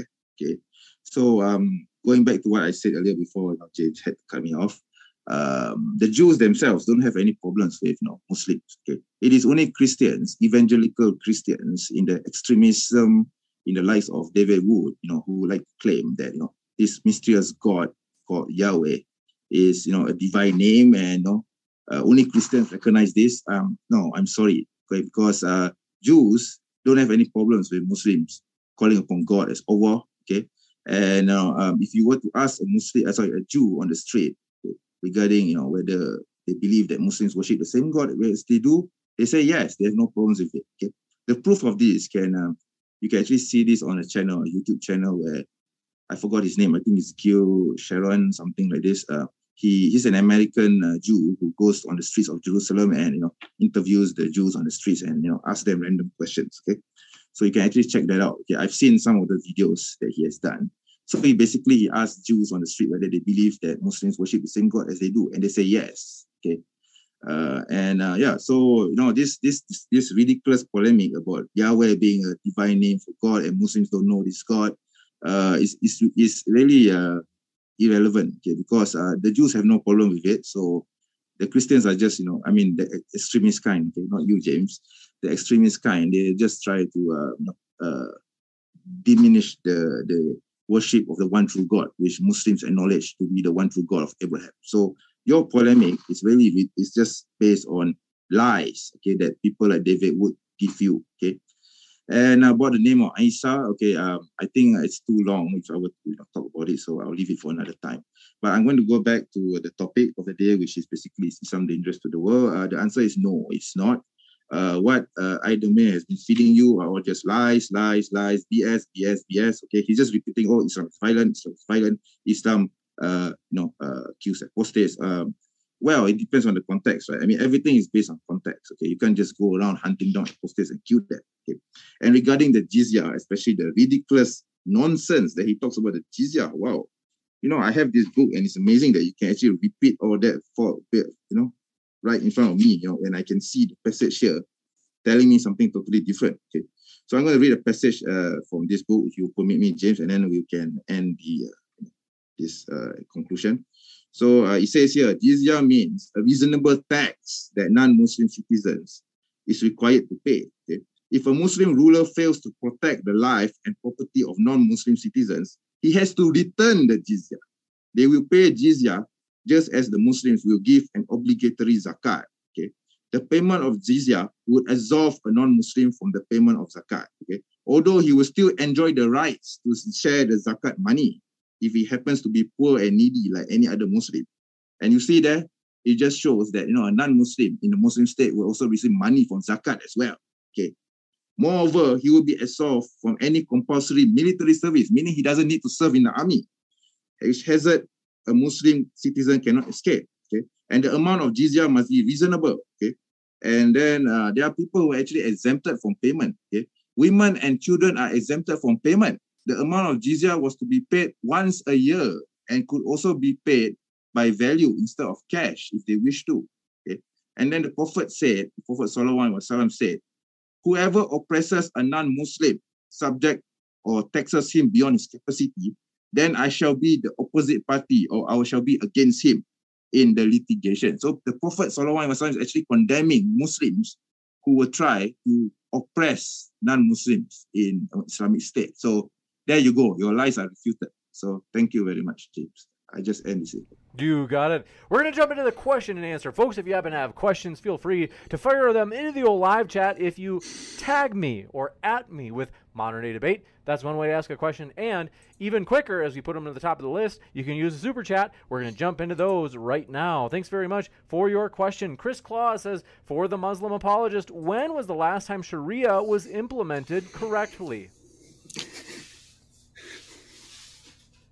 I guess with the Caliphate, Ottoman Caliphate, I think everything just went down the drain. Okay, so yeah, there you go. Okay, and it's basically no thanks to this, this bastard here who caused it to happen. Okay, yeah, so this was the bastard who brought down the Caliphate. Okay, so yeah, so that's it. Yeah. This one coming in from Stop Scamming Man says, I've got a question for the Muslim gentleman. Slavery wasn't abolished by the Caliphate until the secularists took over in the 1920s. In your estimation, when, if ever, should it have been abolished? Well, to have a long discussion about slavery, there's actually nothing moral or immoral about it because it's a system. Okay, so the thing is, Islam doesn't say that slavery is to be abolished explicitly. But that being said, Islam also encourages the freeing of slaves, the manumission of slaves. Okay?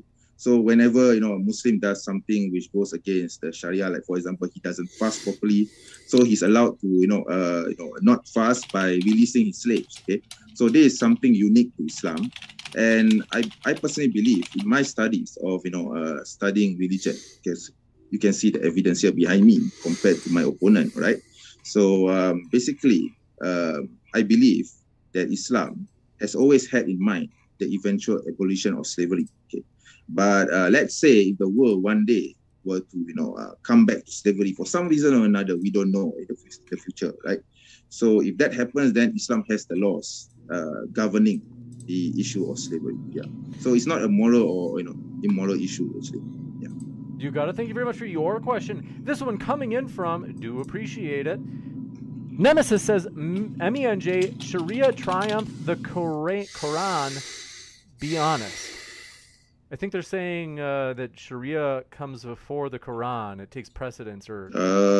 I really cannot... That's illogical because the Sharia is derived from the Quran. I don't... It's like putting the egg before the... It's putting the egg before the chicken, or the chicken before the egg. Doesn't make any sense to me. You got it.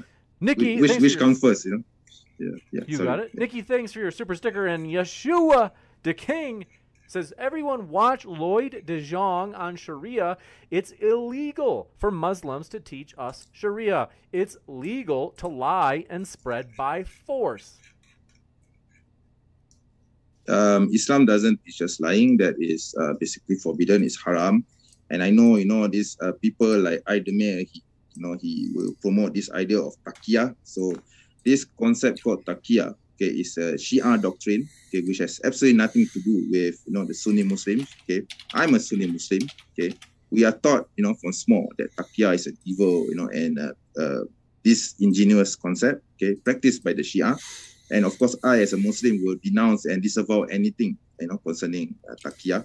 But it's really pathetic to see Islamophobes, carrier Islamophobes, using this term taqiyya and apply it to 1.6 billion Muslims all around the world for a Shia doctrine. Okay. May I respond to that too quickly, James? Sure. First off, I've never talked about taqiyya, and I've even said that the concept of taqiyya is often exaggerated by people who don't understand Islam. It is mainly a Shia thing, but it's not exclusively Shia. But the issue is, here I have a hadith, and I will quickly read a very small part to you. We talked about it earlier. Muhammad commands to kill Ka'b bin Ashraf. His companion then says, would you like me to kill him? Prophet says yes. And then he says, then allow me to say something wrong to deceive Ka'b, to lure him in order to kill him. Muhammad says, you may say it. Then he goes and lures the guy out and then kills him. Here, Muhammad explicitly allows the guy to lie in order to kill his opponent. This one coming in from, do appreciate your question. Yeshua the King says, study Sharia. Don't waste your time with the Quran and Sunnah. The Islamic scholars already did the legwork, and the final rulings are in the Sharia. Is this true, Muslim apologists? That is gibberish because the Sharia are derived from the Quran and the Sunnah, so it doesn't make any sense to me. Like I said, it's basically which comes first, the chicken or the egg. Okay, so it's Sharia is part of the Quran and Sunnah. So if you study the Quran and Sunnah, it means you are studying the Sharia. Sharia means Islamic law, or Islamic way of life. So I mean, doesn't make any sense to me. Yeah. Did I say it right? Is it Sunnah or Sunnah? Sunnah. Thank you. Sunnah. Cameron Hall says the killing of, let me know if I mispronounce, Kabi bin al-Shraf. Ka'b bin al-Ashraf. Thank you. And other critics was justified in the Sunnah. How is this not a violent doctrine? Then I should ask the questioner, is it legal for a country to go to another nation, okay, and kill that person because that person is deemed to be a threat to the state? I mean, this is something that has been practiced throughout the ages, and it's pretty much, I mean, I already gave examples in my speech, in my opening statement. I talked about Jonathan Pollard. I talked about how America treated Edward Snowden, how the assassination of bin Laden happened, and most recently Ayman al-Zawahiri. Is it legal for the US to go to Afghanistan and drone strike a person just because the person attacks you? That's very beautiful. Whataboutism. Yeah, I mean that's fine. That's fine for you, right? That's Muhammad fine had people you, killed to offend it. It's not fine for Muslims to do that, right? I mean, it's very nice. Whataboutism? Acceptable. Bringing up other people's things to justify your prophet killing people because they offended him. Brilliant. I'm trying to show you the context. That's why you're taking things out of context. That's why you think that the prophet cannot do these certain things, but other people are doing exactly the same things in today's world. So yeah, that shows your hypocrisy, Idemir. Yeah, the prophet can screw himself. This one coming in from dude. Yeah, so do you. Coming in from Stop Scamming Man says, hello again to the Muslim apologist. Gentlemen, I'd be interested to know what you think of Malaysia's apostasy laws and the recently removed law against non-Muslim publications using words like Allah. I think the question is two-folded. So in Malaysia, we don't actually have an apostasy law per se. We have laws governing insults towards Islam. So let's say if Idemir here were to do something like what he did, what he's doing now with his channel in Malaysia, then he's going to have to face very severe consequences, okay? But we don't really have an apostasy law. I mean, there are people who actually apply to be apostates in the Islamic cause, and some of them have actually been approved. So there's no real law governing about apostates. And also in Malaysia, we have we have 14 states in Malaysia, okay? So each state have different laws governing apostasy, according to whichever preference they choose. So in Malaysia, of course, if you insult Islam, then you're going to face a lot of problems. Okay, so I'll just leave it at that. So the second question is, sorry, I need to answer this. Sorry, sure. James. Okay, so the second question was, second part of the question was about Allah in the usage of the word Allah in non-Muslim publications. I personally do not agree with this. Okay. But the reasons by the government is that it will cause instability and disharmony to Muslims. I don't agree with it, but I'm not in power, so I can't do anything about it. All right. You got it, and thank you very much for your question. This one coming in from Nemesis says, AP, would Islam win a medal in the Victim Olympics?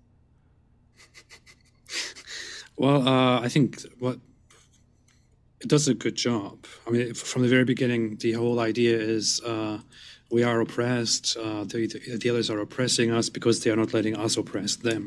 And in this example, in today's debate, you have seen the very same thing. MENG says we can oppress you, but that is okay. It's not oppression when we do it. But when you dislike our oppression, then you are an Islamophobe. Boo-hoo. So, and then I'm accused of being disrespectful. Wow. This one coming in from Franco Trujillo says, what does Islam say about the LGBT? James, I think you wanted to respond go ahead. to that quickly. Yeah, so, I mean, okay, so where do I begin? I mean, if you are talking about Muslim victims, I think, I think Muslims will have won the Olympics for Muslim victims, not apostates. I mean, how many apostates are actually being killed in the world today? Probably close to zero, right? So if you look at history, right up from the, I would say from the end of the Caliphate right up to now, okay, or the Ottoman Caliphate, there were many Muslims who are being killed. Okay, even now, it's strange that that you think that Muslims are not victims at the moment when you were talking about the Uyghurs. So I think you're being a hypocrite here, okay? Because you on one hand you try to abuse or try to misuse the issue, the situation of the Uyghurs as some sort of a yardstick to prop up your position, but at the same time you also try to deny that Muslims are also victims. Okay? So let's get this straight. Islam establishes itself as an empire and declares war on the world from the very beginning, but we are supposed to care about the victims who die as a result of that war against the world. Okay. Yeah, why should I care about you apostates too? See, that's why you're trying to tell people too, right? You're saying, oh, we are apostates. We cannot be killed because we are for freedom of expression. So why are you not helping us? Why are you not helping us? It's not us who declare war against the world. Don't be a hypocrite. It's not us who convert the world by the use of the sword. But when you commit apostasy, you're committing an act against the Muslim state. It's really that simple. Okay? I don't care about the Muslim state. Yeah. I don't care about your way of life either. So that's not the point. Okay, funny. Yeah. Okay. Yeah. This one coming in from, you guessed it, Franco Trujillo says, what does Islam say about the LGBTQ plus community and how they should be treated? Is the question for me? Sorry. I think so. I can answer too if you want to. I don't know if you want AP to answer this one. Let him answer first. The hadith in the authentic hadith by Islamic standards, Muhammad says, whoever you find doing what the people of Lot did, which is universally understood as homosexual intercourse, kill the one who does it and the one to whom it is done. There's also another reference about driving out of your house those who are effeminate, and he says, curse those who dress like men and women who dress like women who dress like men and men who dress like women. So homosexuals are to be executed under Islam, according to Muhammad, and that was the law. So if they practice it, that's what he will probably say. That was the law in Islam forever. So, shall I answer? Yeah, if you want, I think it was originally for you. Sure. Yeah, okay. So basically, the LGBTQ thing, well, I can't speak for other nations, but, in Malaysia especially, we kind of tolerate them. We were talking about earlier about the term papok, right? So, it's something that is tolerated in Muslim societies, but we don't accept it. There's no particular law, okay, in Malaysia, especially against LGBTQ, if they practice it in quietly and everything. But of course, if they do it publicly and they openly show off their whatever it is, then there are laws governing it. So I can't speak for other Muslim nations. I think other Muslim countries have different laws, and traditions and ethics regarding this. But Ademir, he lumps Muslims into one monolithic thing. And, he seems to think that the laws applies across the board. So each country is different, Ademir. Okay, the question was not Malaysia. The question was Islam, and I quoted what Muhammad said and what Islamic scholars rule. Yes, the problem is we are not practicing it now. So it's moot. Okay, it's academic. Well, that was the question. It was about Islam, not about what you practice now. Yeah. Okay. This one coming in. Go ahead. Okay, no, it's okay. This one from Bilal Ali says, Islam beat me up and took my lunch money, so confirm it's dangerous. I can confirm it's dangerous. I think they were just joking. This one from Samir Farsain says, AP, do you think people like yourself provoke hate? Absolutely not. If there's a side effect of people hating me and people like me as a result of what I'm doing, then that's entirely natural. If some hate comes out of the criticism that I do and all that, even if it comes out from people who listen to me and who end up hating Islam or end up hating Muslim sentiments, that is part of the issue. I do my part and always say that I don't hate Muslims. I don't think I don't think they are evil. I don't think they should be hated. I don't recommend it. I am against it. I think you shouldn't do this. I don't hate people based on their beliefs and ideas. People are simply misguided and wrong and have corrupt worldviews. That's what the issue is. But it's quite obvious that I get much more hate from the Islamic camp than there is hate from me or others toward Muslims. You got this one coming in from Yeshua the King. Says, Imam Ghazali, I think they're quoting them, says, quote, "It is legal to lie if attaining the goal is legal, and obligatory to lie if the goal is obligatory. Is spreading Islam obligatory? Yes, they say." I think they're saying that it's justified to lie in order to spread Islam. I think Menj is frozen. Might be that he's just standing really still. So, Muslim apologist, can you hear us? We'll give him a second. In the meantime, I'm sure it'll catch up. It's just the connection. Our guests are linked in the description, folks. Both MENJ, Muslim apologist, and AP have their links in the description. That includes if you're listening via the podcast. Want to encourage you, you can learn more about their views. He just entered the waiting room, so I think he's coming in with a different device. Let me see here.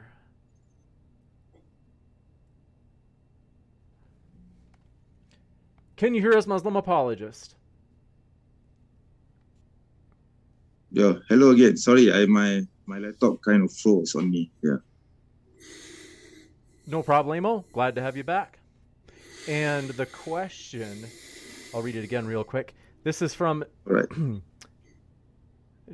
There it is. Yeshua the King says, I think they're quoting Imam Ghazali, says, quote, "It is legal to lie if attaining the goal is legal and obligatory." They're saying it's legal to lie if attaining the goal is legal. And it's obligatory to lie if the goal is obligatory.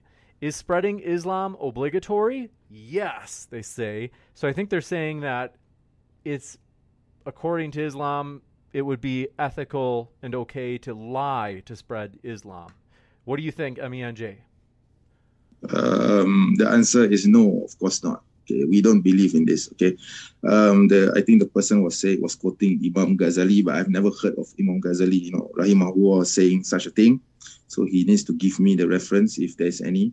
So, but in Islam, we don't believe in lying. We don't believe in lying to achieve a certain goal, and we certainly don't believe in lying as a practice. Okay, so lying is a big no-no. Okay, except for certain circumstances such as war, for example. Then yes. Okay, but there are really very rare exceptions to lying, and definitely spreading of Islam is not one of them. I mean, I'm not supposed to lie and hope that Islam will lie about Islam and hope that people will accept Islam because of my lie. That is a sinful act to do, and I find that disgusting actually to even think about it. Yeah. You got it, Ann. Thank you very much for this question. Appreciate it. Yeshua the King says, Reliance of the Traveler, page 744, quote, "permissible lying." I think there is a follow-up to that one. Yeah, that's the book. The book quotes Imam Ghazali. That's not a book of Imam Ghazali, but it quotes him saying that. Yeah, you can look it up. That's what Imam Ghazali says. Yeah, so I don't accept the Reliance of the Traveler, okay, because we don't, in this part of the Muslim world, in fact, okay, I mean, we Muslims in Malaysia, especially in Indonesia and this region, we rely on texts such as, Subuhus Salam or Bulughul Maram or even Imam Nawawi's 40 hadiths and maybe even Tanbihul Ghafilin, okay. But we don't even have the translation of the Reliance of the Traveler in our national language even. So the Reliance of the Traveler is something very archaic, and we Muslims, generally speaking, Muslims don't even follow the text. Okay, we don't even accept it. Okay. But the Reliance of the Traveler is a very widely accepted Muslim Islamic book of jurisprudence, which is why it has evidence for that. Which is why it has big priority in being the first jurisprudence book which was translated into English. It's not the first jurisprudence book. Because which was translated fully into English because of its importance. And it is by saying that lying is absolutely not allowed, you are basically contradicting. Listen to me. This is the first. You are contradicting. You don't even hear what I'm. You don't even hear what I'm saying. Because you're saying a lie. You're saying Reliance of Travel is the first Muslim juristic book in the world. I mean, come on. I mean.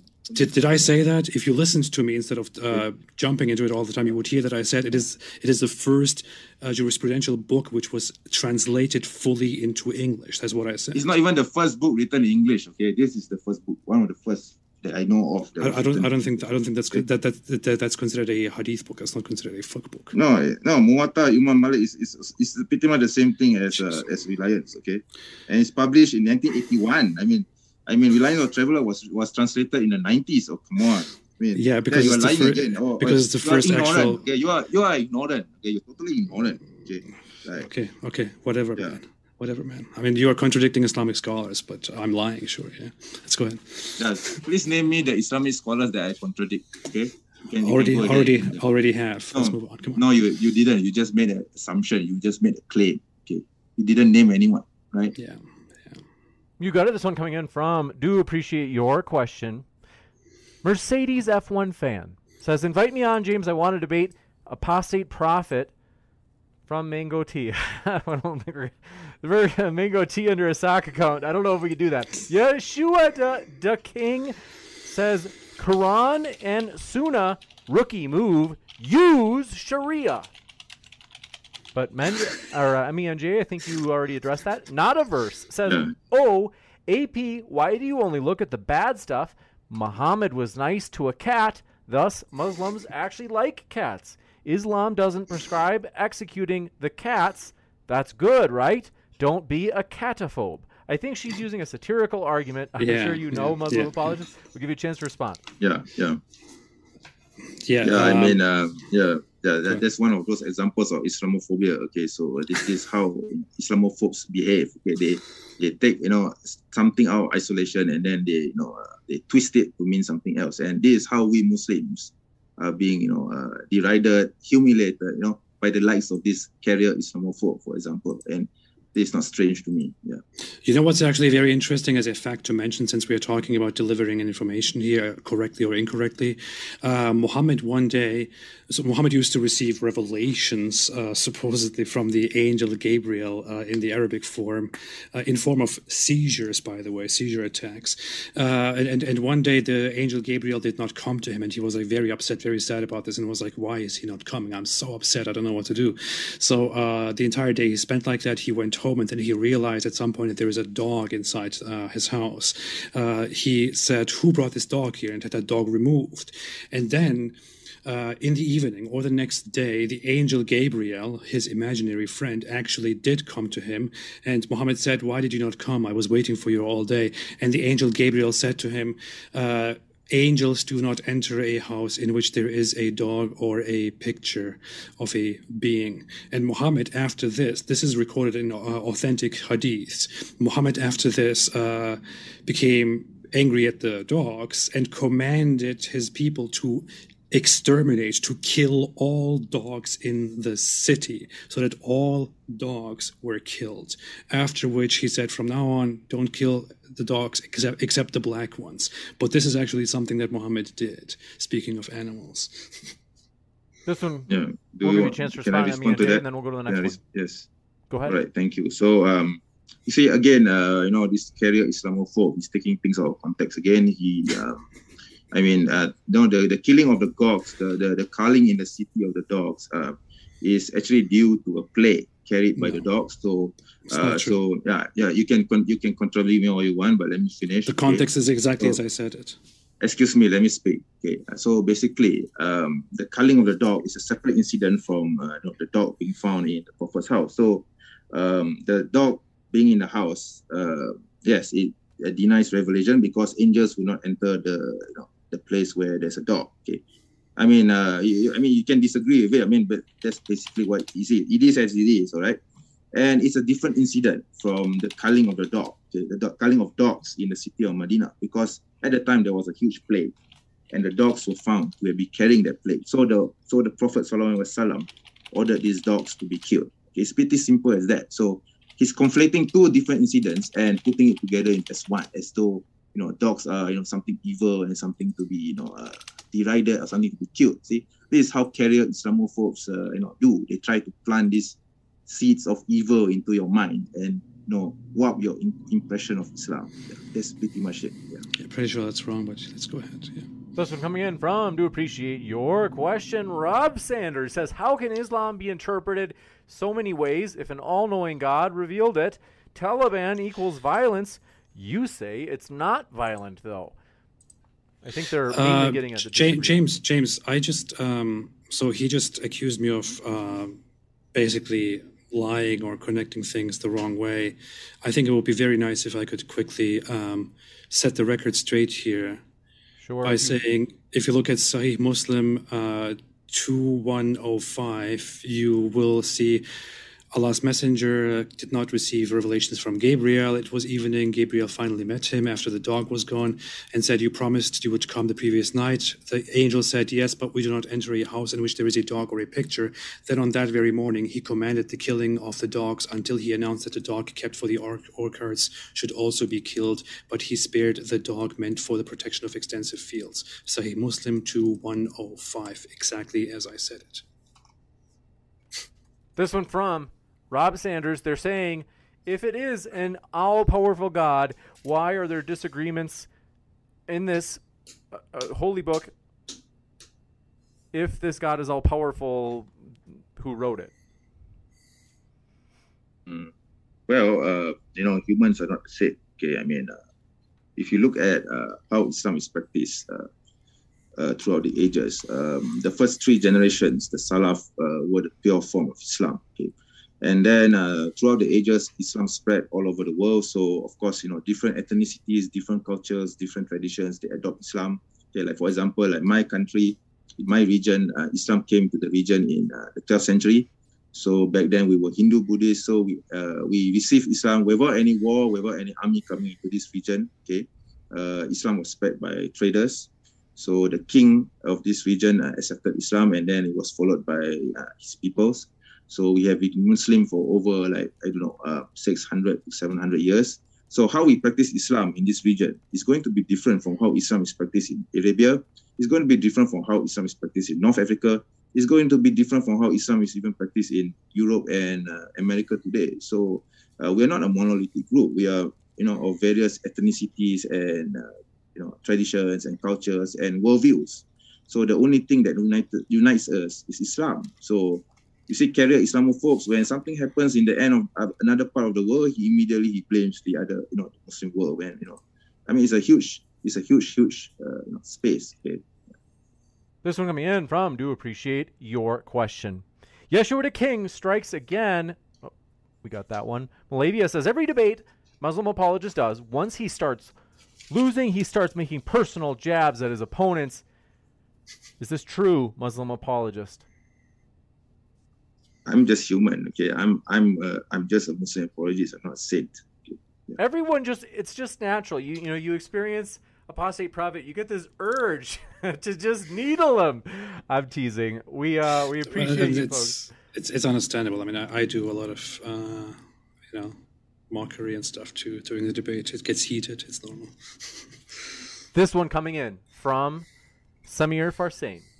Do you, apostate prophet, know the punishment for deserting the army in the United States? For deserting the army? I don't know.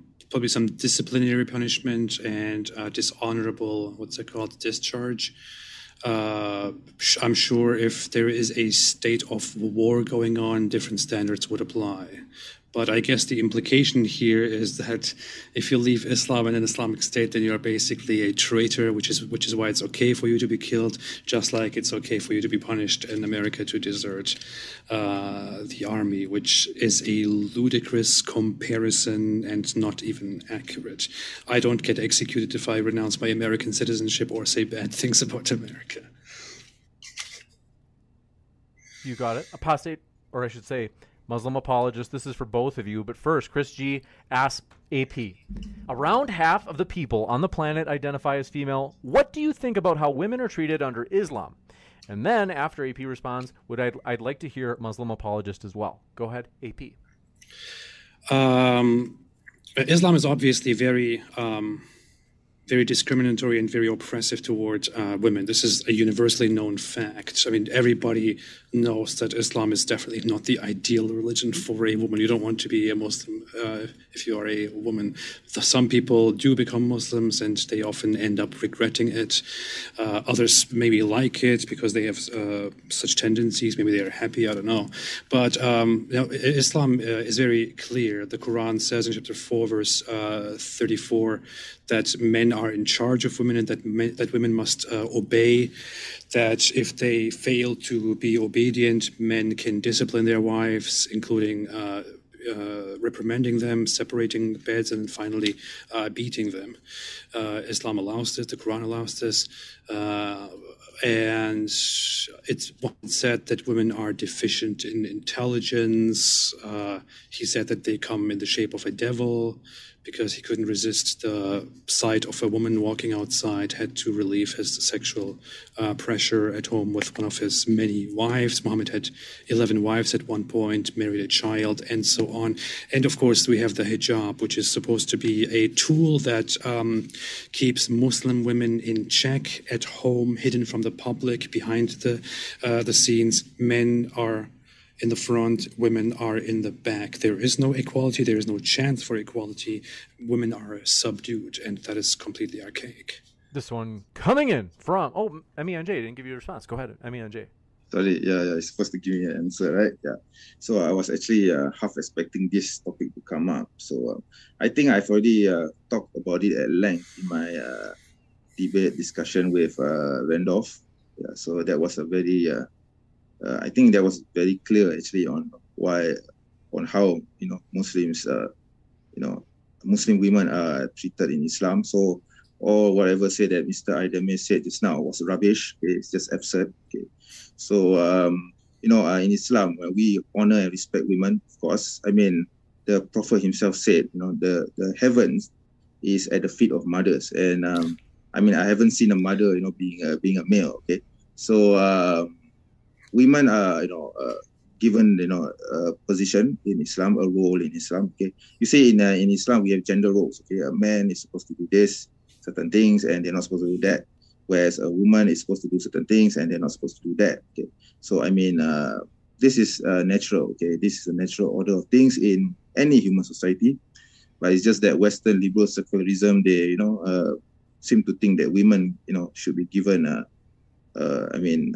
roles which are supposed to be for men, and it affects the family unit. Okay, so men, as I've said before in my debate discussion with Randolph, man is basically the leader of the household. Okay, leader of the family, whereas women are the role leaders and the lead person in the household. I mean, this is a role that we have been assigned with. So Western secular liberalism, of course, they would disagree with this, but have you ever seen a woman walking bare-chested on the streets? Okay, compare that to a man walking bare-chested on the streets. So what do you think would happen? See, so even in Western societies, women are not given equal rights, because if a man can walk bare-chested on the streets, why can't a woman walk bare-chested on the streets? So there's gender roles. I mean, this is acceptable. Okay, and regarding 434, okay, Surah An-Nisa, verse 434, about the so-called beating. Okay, basically there are 3 steps. Okay, towards that. Okay, the so-called beating is used as a last resort, and the beating is conducted with a miswak, which I have here. Okay, is this little stick here? Okay, Aidamir. So are you actually afraid of this little stick? Okay, I mean, this is in the hadith. I mean, you like to search for hadith, right? Why don't you look for the hadith where the Prophet said that you're not supposed to hurt the woman, your wife, and you are supposed to, beat her with only a miswak? Okay, why don't you look it up right now? Find me that hadith. Find me that hadith. I can't do that because my laptop is not working. I mean, it's not working properly right now. You will not be able to tell me the source because it's not there. It is there. Just look for Right now, I'm just using it as a back scratcher. That is an interpretation. You are afraid of my back scratcher. Okay, this is what you are afraid of. Okay? This is what we use. This is according to Surah An-Nisa. According to Surah An-Nisa, verse 54. This is what you use to beat your wife. Excuse me. No, the Quran doesn't say any such thing. The Quran only says it is in the Hadith. I'm not saying that it's in the Quran. It's in the Hadith. You just said that. The Quran just says beat them, and you're making a mockery here by saying, "Are you really afraid of this?" The Prophet Sallallahu Alaihi Wasallam tells us to use this. Okay, you can check. You are authorized to beat women with a stick, and you're making a mockery out of it by saying, "Are you really afraid of this?" Ha ha ha! What a disgusting. This one coming in from, do appreciate your question. Lepanto says, "Where does the sun set?" Not sure what they're getting at. I have a feeling one of you guys does.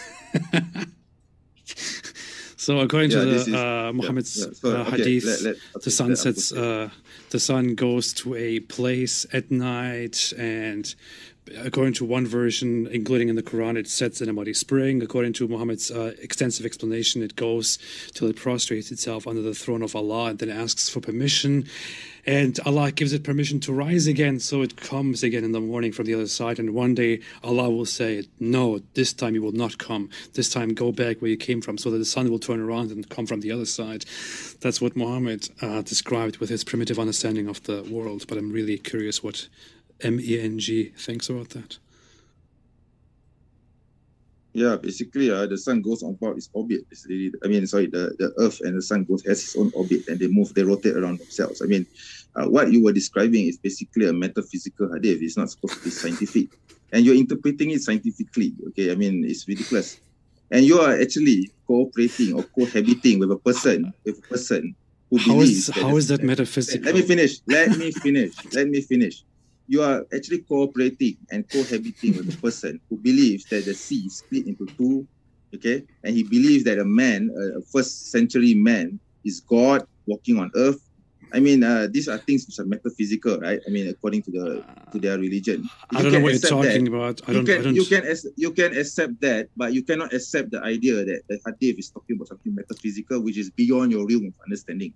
And you use this to attack Islam. Congratulations. I don't live together with somebody who believes in these things. I have no idea what you're talking about. You just did. You had a road trip with him. With David Wood? Wow. Yeah, with David Wood. Are you guys roommates?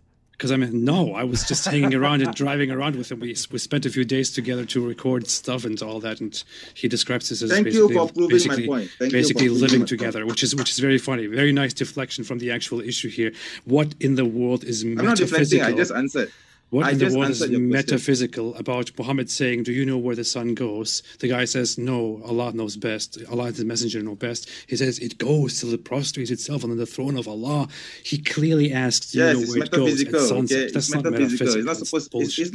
It's not supposed to be scientific. I mean, come on.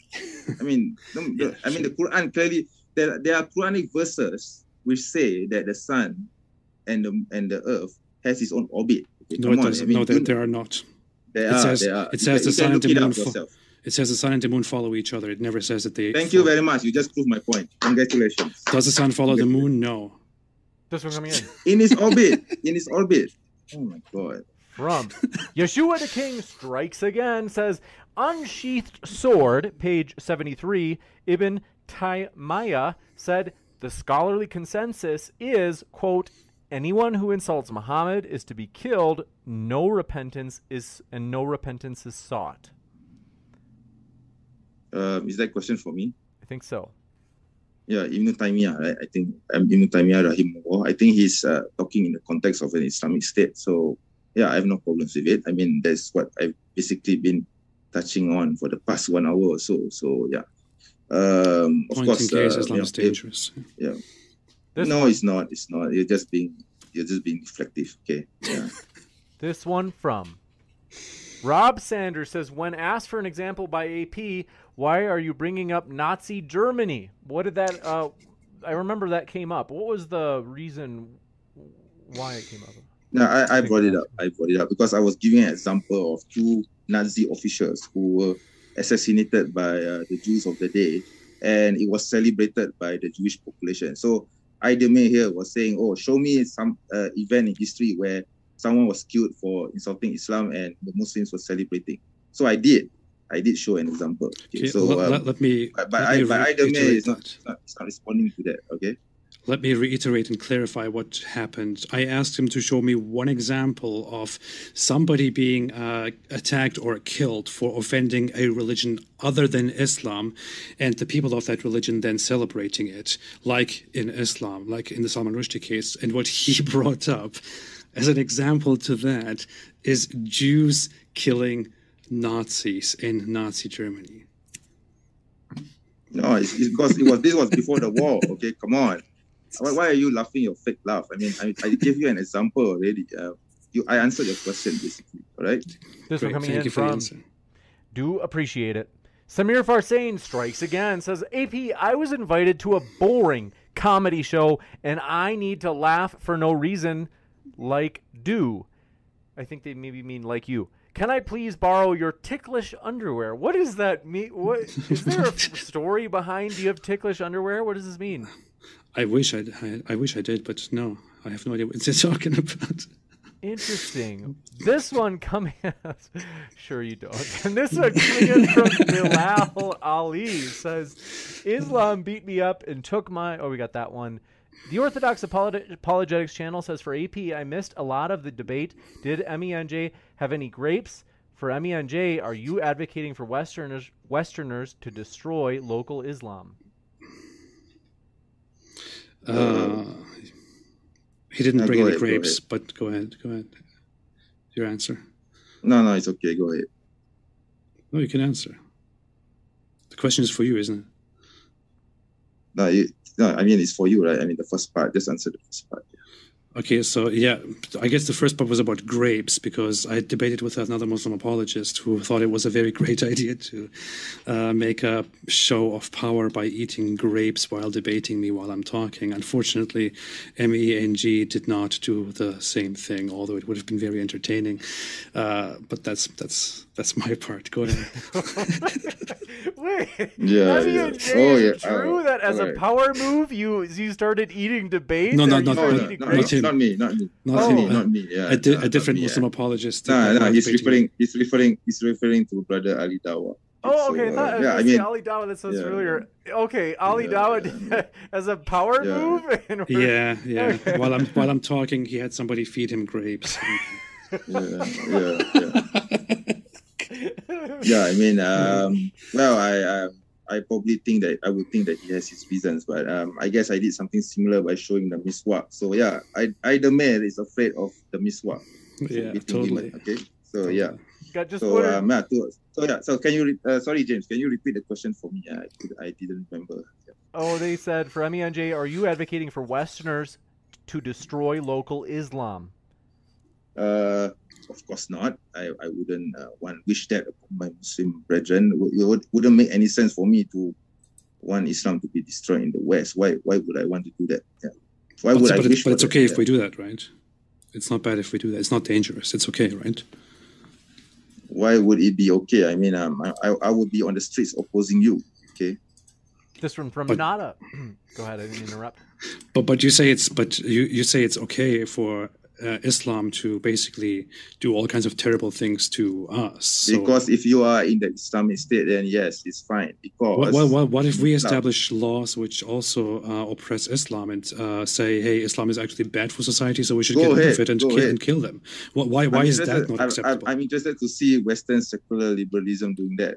I would be very interested to see that happening. I'm not advocating for it. I'm just saying by your own logic that should also be okay, and you shouldn't be. Yes, I'm being consistent. Go ahead, do it. Okay, go ahead and do it. I want to see what happens. Yeah, I want to see what happens. You got it. This one coming in from Do Appreciate Your Question. Notaverse strikes again. Says why does the Muslim apologist wear the red fizi? Let me know if I pronounced it right. Which originated in Southern Europe. Worn traditionally by the Christians, it was appropriated by the Ottoman military, replacing the turban. Okay, so this is the fez, Turkish fez. I bought it from eBay from Istanbul itself. So yeah, it's Turkish in origin. There are Egyptian fezes. Okay, So in Malaysia, we call this the tarbus, and in the Middle East, it's known as the tarbush. Okay, so I don't claim to know where its origins are, but I wear it in respect of the Ottoman Empire, and because I'm facing someone who claims to be Turkish in origin, so I thought it would be a good idea to wear something which reminds him of his culture. And I always do this even in my videos. You will be seeing me wearing different hats. So sometimes I wear the songkok, the Malaysian headgear. Sometimes I wear something from Oman, from Africa. So it's all over the world. So I try to, I have this hobby of collecting hats from all over the Muslim world, and I wear them on my shows. Yeah. Claiming to be of Turkish origin. I don't even know. This one coming in from...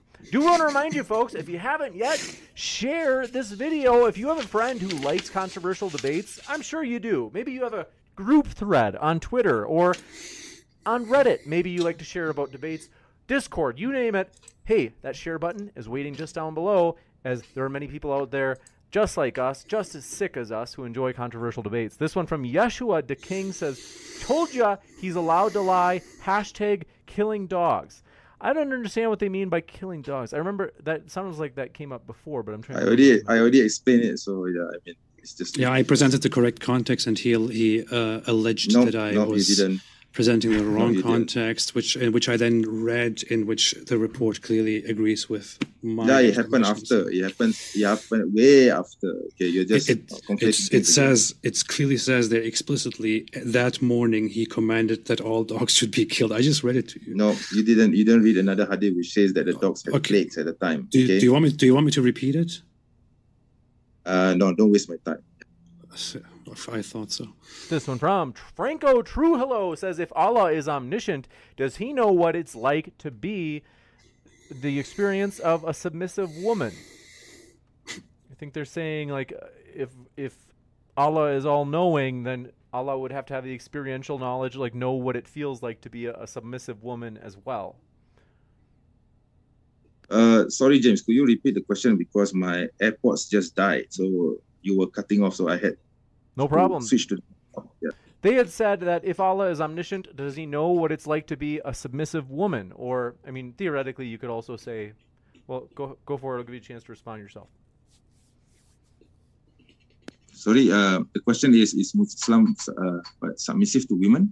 I don't understand. They're saying if Allah is all-knowing, then he must know what it's like. He must, like, have the knowledge of what it's like to be a submissive woman. Like, he must have that, like, experiential knowledge of being a submissive woman if he has all knowledge. That's what they're saying. Doesn't really make sense to me, but I guess he would, because he's the all-knowing, all-powerful being, so he would know. That is why God has given us, or God in the Quran has given us laws, okay, governing the affairs of men and women. Okay, so yeah, I think I answered that. You got it. And with that, I want to say, folks, thanks so much. Well, let me get at least one standard question. Is, forgive me, guys, I know we had you here a long time already, but I do want to. Brother Ben said, can you comment? This is for you, Apostate Prophet. Can you comment on Ali Dawa's accusation that you create Islamophobia and that you even create violence against Muslims? Yeah, so I am here always explicitly saying that violence is wrong, that we shouldn't counter Islamic aggression and hate with violence and with hate. I say that these things are wrong for a reason, and we oppose Islam because they are violent and hate, because it is violent and hateful. If we respond with violence and hate and blood, what's the point of opposing Islam?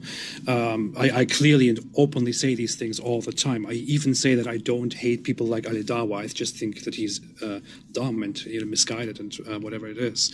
While he and Muslim apologists openly say that people like me should be executed and that they are proud of that under an Islamic state. So they actually openly support oppression and violence against apostates and so-called Islamophobes and whatever it is, whereas I oppose it, but allegedly it is me who creates hate. That's how that works is a real mystery to me. This one from Caden Puckett. Sorry, James, can I respond? Sorry, James, can I respond to that? Sure. To that.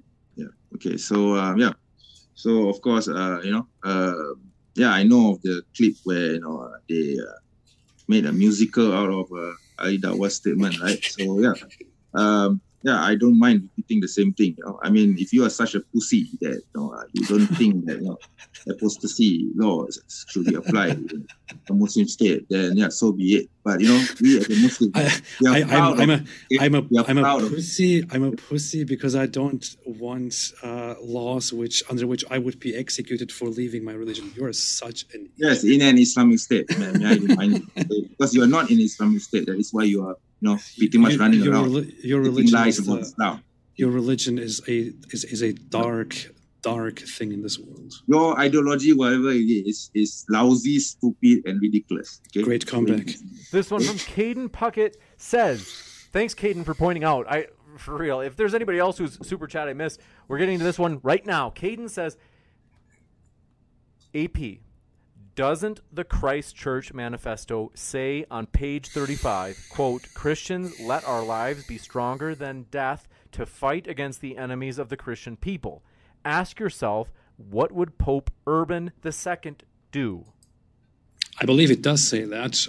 The issue is it also says that is only one section in where he also addresses other people. He says to conservatives, to Christians, to Antifa and communists, and some other group to this. So he has a separate message for each one of them, in which he basically says, let's do this, let's do this. He even says to Muslims. I believe there's even a section below that where he says to Muslims, why don't you do this and this and this? Let us this and this and this. Does that mean he was inspired by? Does that mean he's inspired? I'm talking. I am talking. Does that mean he's inspired by conservatism, Christianity, Antifa and communism and Islam at the same time because he addresses all these different factions? No. The guy is just talking to different people. The book clearly explains that he's inspired by political, racial motives.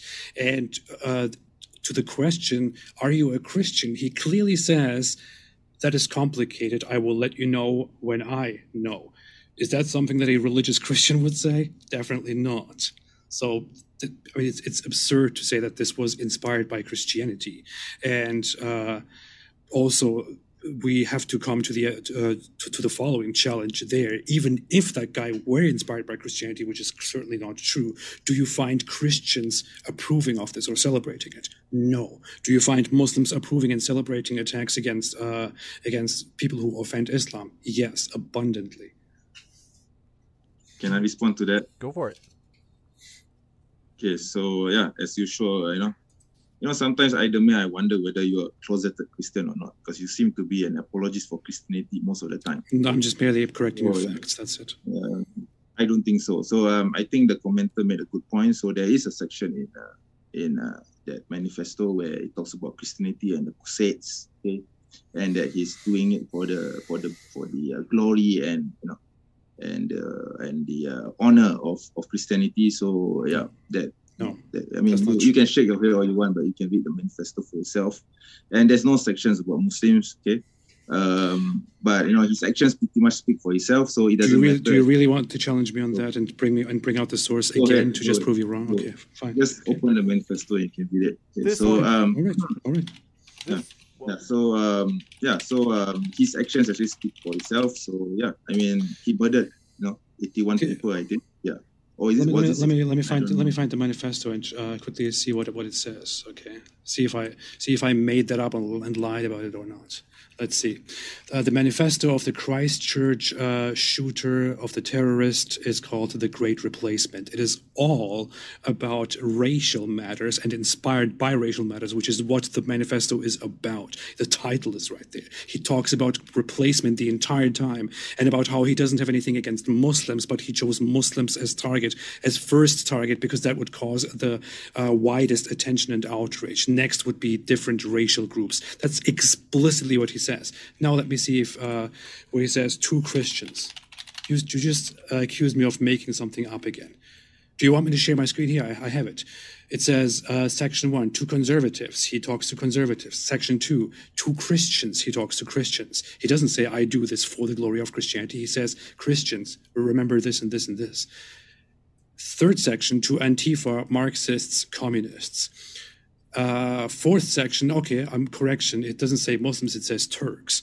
And by Turks, he's referring to Muslims, basically, in the text. You can live in peace in your own lands, no harm may come to you on the east side of the Bosporus, and so on. That's basically what it says. 4 sections: conservatives, Christians, Antifa and communists, and Turks. Does that mean he's inspired by all of these people? No. This one coming in. I mean, there's a section of Christianity, so yeah, I mean, it's pretty much clear, right? What's the allegiance is. Yeah. Mathis Lazat says, do they take Bitcoin for my jizya payment? And this one coming in from...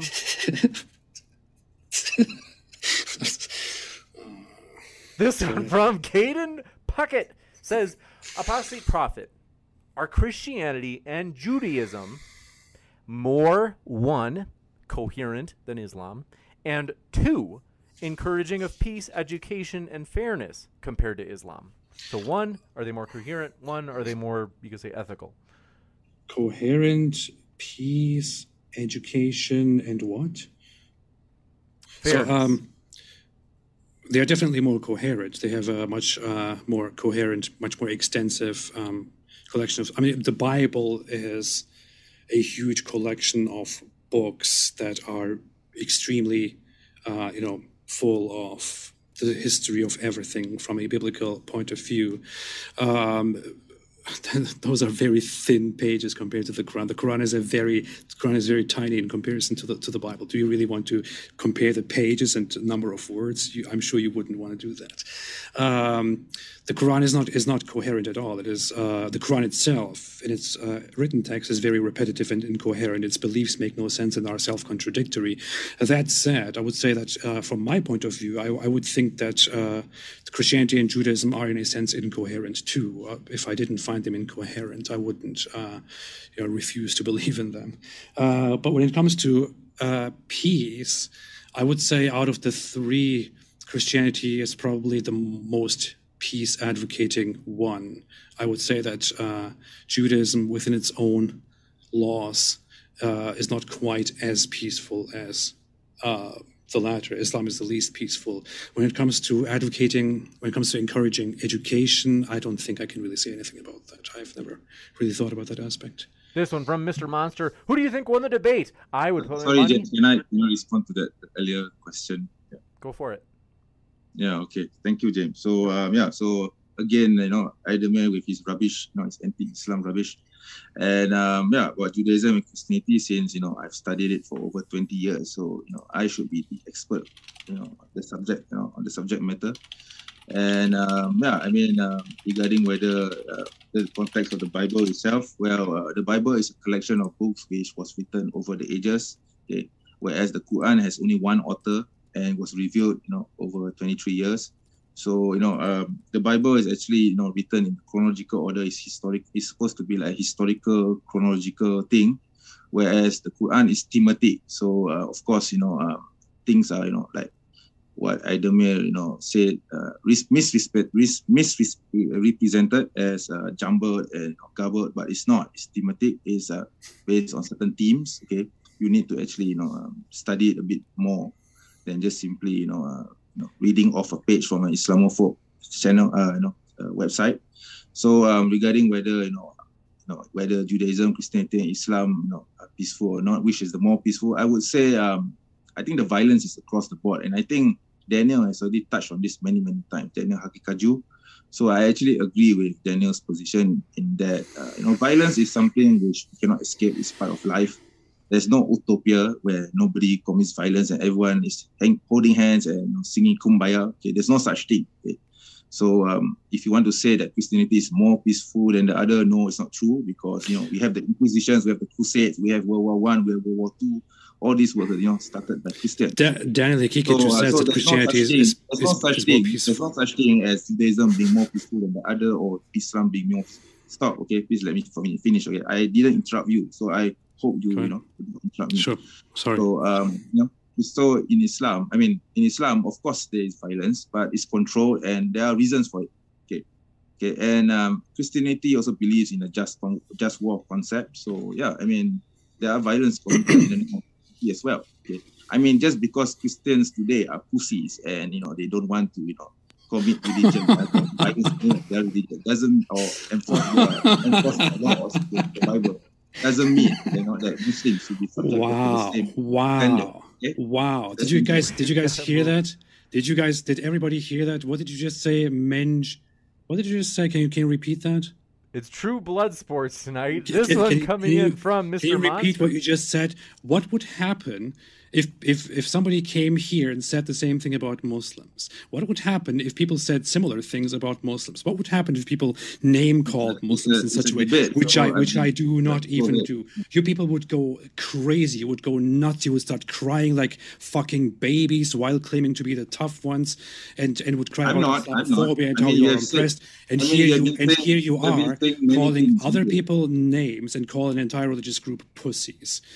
I mean, really, man, this is the true face of Muslim apologetics. Here we have it. This one coming in from, do appreciate your question. Mr. Monster says, who do you think won the debate? I would put my money on Apostate Prophet. You have a fan out there, AP. Malavia. Thanks for your support. For the first time, yeah. Appreciate it. And Helper of Man says, are concubines allowed in Islam? Can they refuse their master of sexual relations? On this subject, I have to admit that I'm not too learned on it. Okay, so I'm not too learned on it. So I don't think I can, answer it properly. You aren't learned on anything. You are a complete idiot who has nothing in his brain, who attacks the entire conversation. Whenever a fact is brought against you start making assumptions about my education because you have nothing informative to say because you are an idiot. James, can you please let me answer the question? Okay, thank you. Okay. I have no respect left for you. You're a bastard. You're an ugly, idiotic bastard. You're a moron. You're a fool. You're a fool. Okay, you're just a liar. You're a carrier Islamophobe. Okay, so let me answer the question, right? Yeah, I have zero respect for you anyway in the first place. Right? I don't care if you have respect for me or not. You follow a stupid ideology. You are stupid. You defend stupidity. Sorry, James, you stand for stupidity. Stupidity radiates out of your stupid face. That's what you are. And that's what you stand for. All right, I want to give you a chance to respond. You spread hate. Hate is all you stand for. Right, hate is what you do. Right. Insulting people on their religious groups is what you do. You are a piece of shit. You're afraid of the miswak. Let's not forget that. Okay. What's happening? You are done today, man. You are done today. You are totally finished today. You are done today. You have been exposed as a fraud, as an ignorant moron. Congratulations for showing the face of Islamophobia today. We now know your hatred. Yeah. I've got to give Muslim apologists a quick chance to respond regarding the actual question. Please, don't use this as a chance to attack back. Let's just get back to our topic. Yeah. Anyway, yeah. So, regarding concubines, right? So, like I said, I'm not really an expert on the subject, but I'll try to answer to the best of my ability before I was interrupted. Okay. So, basically, I mean, there are laws governing slavery. So, Muslims are, allowed to, have their right hand, slaves as concubines, but there are laws governing it. So, if you take a concubine as your wife, slave wife, then you're only allowed to be committed to that person, and if there's a child born, then the child has all the rights of a normal wife who's not a slave, so and so on. Yeah. But speaking of, there is a question about that. We'll give you a chance. What do you think about marrying it? What do you think about marrying a child? Would you marry a 9-year-old? Do you think it's okay to marry a 9-year-old girl? We must. This is the question. Your Islamophobia again.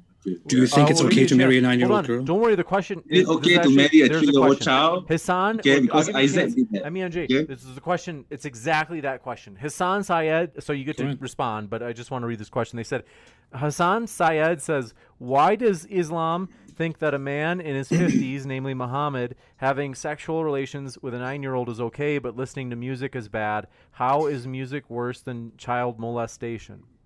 Go ahead. Okay, so I'll answer the issue concerning music, right? Okay, so personally, I personally don't have any problems with music. Okay. Because that's totally the Can you let me answer? Come on. My God. I mean, you're afraid of a miswak. Let's not forget that, okay? So, going back to the issue, okay, about music, right? So I personally don't have any problems with it. Okay, there are many faith, what we call khilaf, okay, differences of opinion regarding music. So I follow that school of thought where music is not haram, it's not banned. I listen to music all the time, and in fact I listen to Eminem. Okay, Eminem is one of my favorite singers. Okay, hip hop rappers. Okay, so I have no problems with music. So like I said, the issue is in dispute, among different Muslim communities. Some Muslims say that it's banned, some say it's not, some accept it, some it's not. So it's across the board. Okay, but in my school of thought, it's allowed, and there's no problem with it. And I think music is something which is natural and human, okay, to enjoy. Okay, it's like eating. Okay, it's food for the soul. So without music, how will we go through life, okay, without music? Okay? I can't imagine a world without music. Okay? So coming back to the issue regarding the Prophet Sallallahu Alaihi Wasallam marrying Aisha. So carrier Islamophobes, they take this out of context. So they say, oh, the Prophet married a 6-year-old and he consummated the marriage at 9. Therefore, your Prophet is a pedophile. But no, that's not true because you take it out of context. And during the time of the Prophet Sallallahu Alaihi Wasallam, no one ever complained about it. Okay, no one ever questioned it. No one ever derided him for it. It was an accepted, practice in the Middle East, especially we are talking about 1,400 years ago, by the way, right? So, many cultures practice this, okay? And let's not forget, in the Bible, Isaac married a 3-year-old Rebecca, okay? Rebecca was 3 years old. Show me where it says in the Bible that Rebecca was 3 years old. Check it in the Talmud, okay, for yourself. Okay, I'm not. You just said in the Bible. Show me where it says in the Bible. Please don't interrupt me. Okay, please don't interrupt me, Miss What? Afraid? Okay, you're afraid of me. You want me to hit you with this? Okay. So you make claims, and I ask you to back them up. Where does it say in the Bible that she was 3 years old? Let me finish first. Okay, so Rebecca was 3 years old, and Isaac married Rebecca when she was 3 years old. And you don't see Islamophobes talking about it because you know why? Because they are haters. They hate Islam. So if the Prophet Sallallahu Alaihi Wasallam, was doing something which is normal during his time period. Okay, come on. Back in those days, people were herding sheep, and it was an agricultural society. So women were expected to get married when they reached puberty, and Aisha fit the bill. Okay, she was, she reached puberty when she was 9. Okay, so that is why the Prophet waited 3 years. Let's not forget, the Prophet Sallallahu Alaihi Wasallam married Aisha when she was 6 years old, and he waited for 3 years before he consummated the marriage. Why do you think he waited 3 years? If he were a pedophile, he could just sleep with her at that moment. Okay, so this issue was, I recall, learning about this issue back in 1999, 2000. It was back then, the internet was Wild Wild West, so there wasn't many people, talking about it, but it came from there. Pretty quick here. Yeah. Can I respond to this issue, because I think it's a very crucial thing. It's an extremely crucial thing. As long as we don't get too bogged down, because we do have some more questions. Okay. If you're going to respond to it, then first off, can I have the last? Sorry. James, can I have the last say after that? Yes. So bringing up the Bible is of course a very nice deflection. There is no source in the Bible which actually says that Rebecca was 3 years old, but we established that already. The issue is Muhammad was 50-something years old when he married a 6-year-old girl and consummated the marriage, meaning had sex with her, penetrated her. A 50-year-old man when she was 9 years old, taking her to bed, a little 9-year-old girl, and having sex with her. That is your perfect human being prophet. It is not some random guy who lived in an environment in the stupid 7th century Arabia where people didn't know how to live. It is supposed to be your perfect moral guide for all mankind, who should not be affected by his environment and what people do, but rather should set an example for all mankind to follow. And what he does is to take a little girl to bed and penetrate her when he is an old man. And you cannot bring me a single source in which it says that that was only something of that time, which is why Muslims today, like Daniel Kikichu and maybe probably you, say that it's entirely acceptable. So finally, do you think, or do you not think, that according to Islam it is acceptable to marry a 9-year-old girl and have sex with her right now in today's time? If not, based on what? Go ahead. Yes, as usual, you conflate issues. Okay. I have written an article a long time ago refuting this accusation about, Aisha radiallahu anha. And okay, first of all, let's establish certain things, right? First of all, did Aisha ever complain about her marriage to the Prophet Sallallahu Alaihi Wasallam? Did she ever do that? Okay. Was she ever abused, mistreated, derided, or whatever it is that you think that she suffered through? Was she happy with the marriage? That's number one. Who are you to be speaking about our mother or the believers, Aisha radiallahu anha, on her behalf, okay, when she hasn't made any complaint? Okay, that's one thing. Secondly, okay, as I've said earlier, the Prophet was living 1,400 years ago. It was a normal practice back then.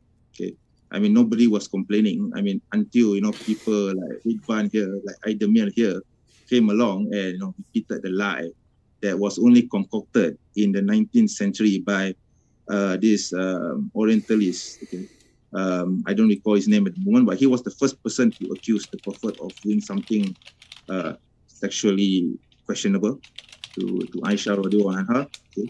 So the Prophet was just a man who was living, in those times, in that age. So obviously he has to conform with the traditions and the mores of his time. I mean, we're not saying that the Prophet is God. Okay. Yes, he's the best example of mankind to ever walk the earth. But that doesn't mean every single thing that he does. Okay, that doesn't mean every single thing that he does is something that we should follow. For example, the Prophet rode camels. I mean, if that's the sunnah, is that what you're supposed to follow? I mean, false equivalence. You did not answer the question. Thank you. Everybody sees it. I did. I haven't finished. I haven't finished the answer. Yeshua the King says, focus on Sharia because it quotes the Quran and the Sunnah, thus having the final ruling of interpretation, hence why your peaceful verses have been abrogated or done away with, like legally kind of no longer enacted, is what they're saying. I really couldn't follow the question. They're saying focus on Sharia because it quotes the Quran and the Sunnah, thus having the final ruling or interpretation. They're saying that Sharia transcends, or that it takes precedence or priority over the Quran and the Sunnah, and then says, hence why your peaceful verses have been abrogated. They've been done away with, and Sharia, which is less peaceful, they're saying, is king. Is that question for me? Sorry. Oh yeah, they're trying to say that that Sharia being kind of the proxy for Islam, or being kind of like what Islam is based on, is violent. Well, the Sharia is part of the Islam. It's part of Islam anyway. It's derived from the Quran and Sunnah. So I really cannot understand why this dichotomy. Because I mean, without the Sharia, you can't be a Muslim. So Sharia means a way of life or pathway that you follow. Okay, so if Islam says that you need to go to war for certain things, then yes, you go to war for certain things. So what? I mean, everyone has his own laws. Okay? Everyone has his own Sharia. Okay? Even the United States have their Sharia, which is the Constitution. So that's what basically Sharia means. Okay? This one, Christianity is Unstoppable, says Sharia has hundreds of thousands of legal rulings ranging from topics like child marriage to apostasy. It's their version of the Supreme Court. Expose Sharia. I agree. Nemesis says, MENJ, you just won gold in the Victim Olympics. And Nadaverse says, why does we got that one? Yeshua the King says, told ya. We got that one. Franco. And there was just one last one that came in. Sunflower, thank you very much for your question. Says, Isaac is not the Messiah in Christianity. Jesus did not marry anyone, let alone a child. Don't compare Muhammad to anyone but Jesus. The difference is Muhammad is the perfect role model in Islam. Yeah, of course. We believe in all the prophets. We believe that Moses was a prophet. Isa alayhi salam, or Jesus, is a prophet. Muhammad sallallahu alaihi wasallam was a prophet. So, I mean, we treat them all equally. We don't, distinguish between them. So, yeah, I mean, Jesus has his own pathway. He didn't get married. Yeah. So, what does that mean? I mean, does that mean that we Muslims, shouldn't get married too? I mean, our Christians shouldn't get married too? No, of course not. It depends on the situation of the time, right? So the reason why Jesus didn't get married was because of his situation, his circumstances. If it were, and we Muslims believe that in the last day when Jesus comes down to earth, we believe in the second coming too. So we believe that when Jesus alayhi salam will come down to earth in the end days, he will get married and he will have children and he will pass away and he will be buried next to the Prophet sallallahu alaihi wasallam. That's what we believe as Muslims. And he will kill the pigs and break the cross and go to war for the Muslims. And of course fight the Jews. If you have a problem with an apocalyptic prophecy, you should read Revelations, okay? Yeah, so I find it very funny that Muslims always claim to be very believers of all the prophets, but then you don't actually know anything about the prophets because you have no scripture which tells you about the lives of the prophets. You have a few prophets in the Quran, we do. Of which the life stories are very short, cut very short in a very dumbed down way. You don't accept the Bible as a source. So. This one coming from Zagros Ozcan says, AP, you've educated yourself well in these matters. It shows, referencing left and right, bam, bam. And you had a fan out there. Nemesis says, we got that one. Mark Reed says, resorting to violence to solve your problems does not make you strong. It makes you weak. Yes. Well, I think they're referring maybe to the back scratching stick that you were talking about hitting people with. Or to Islam handling society with violence and that being justified because it's for our own good. But yeah. What do you think though, MENJ? I want to give you a chance to respond. Yeah, thanks. So I guess was he talking about the miswak, the stick? Oh, I think that's just my best guess. They didn't mention it, but I'm not sure what it might have been something else. All right, James, never mind. I'll just cover it on the basis of whether he's talking about the miswak and also talking about the concept of violence in Islam. Yes, I'll answer both, right? So regarding the miswak, okay, which Idemir here is afraid of, okay, the little stick that I was shaking just now. So the miswak is only to be used during the last of circumstances. So there's, like I said, there are 3 steps towards doing that. So first of all, and also the reason is because, let's say, the wife is rude to the husband or being, basically what we call nushuz, okay, or disobedient to the husband. So the first step is to, first of all, admonish her. Then the second step is to separate your bed from her. And the third step and the final step is, if she still is disobedient, then you beat her with a stick, okay? The point is to humiliate her and to make her realize that it is wrong for her to be disobedient to the husband. It's really that simple. It's nothing to do whatsoever with violence, like what you see in American societies where, or in the Western world where, people have been beaten black and blue, okay, due to Western secular liberalism, right? So, second part of the question, which is violence in Islam in general. So, Islam doesn't apologize for this. Basically, I think you have heard what Daniel Haji said about violence in Islam. So, we don't deny that violence exists in Islam, but it's not something which, you do at your whim and pleasure. We don't use it to oppress other people. We don't use it to force other people to come our way of life. We don't use it to, demean or humiliate people. We only use it if there are extreme circumstances as a very last resort. Okay. Like for example, let's say if a country is being attacked, for example, are you just going to, turn your right cheek and let your face be slapped? No. Of course, you're going to go to war. So it's that simple. Okay. 2 points to very quickly object. The Western world is actually statistically seen significantly by a huge gap more peaceful and has much less violence than the Islamic world, which is publicly available statistics known by everybody. And the other part is, yes, Islam does establish a system in which people, especially men, are turned into mentally weak guys in the name of establishing authority. Jay, I'll give you a really short last word, then we got to go to the next one. Yeah. So, again, the carrot Islamophobe is, conflating things again. So it's not because men are weak, which is why we admonish the wife, because she's disobedient. And like I said, it's a last resort.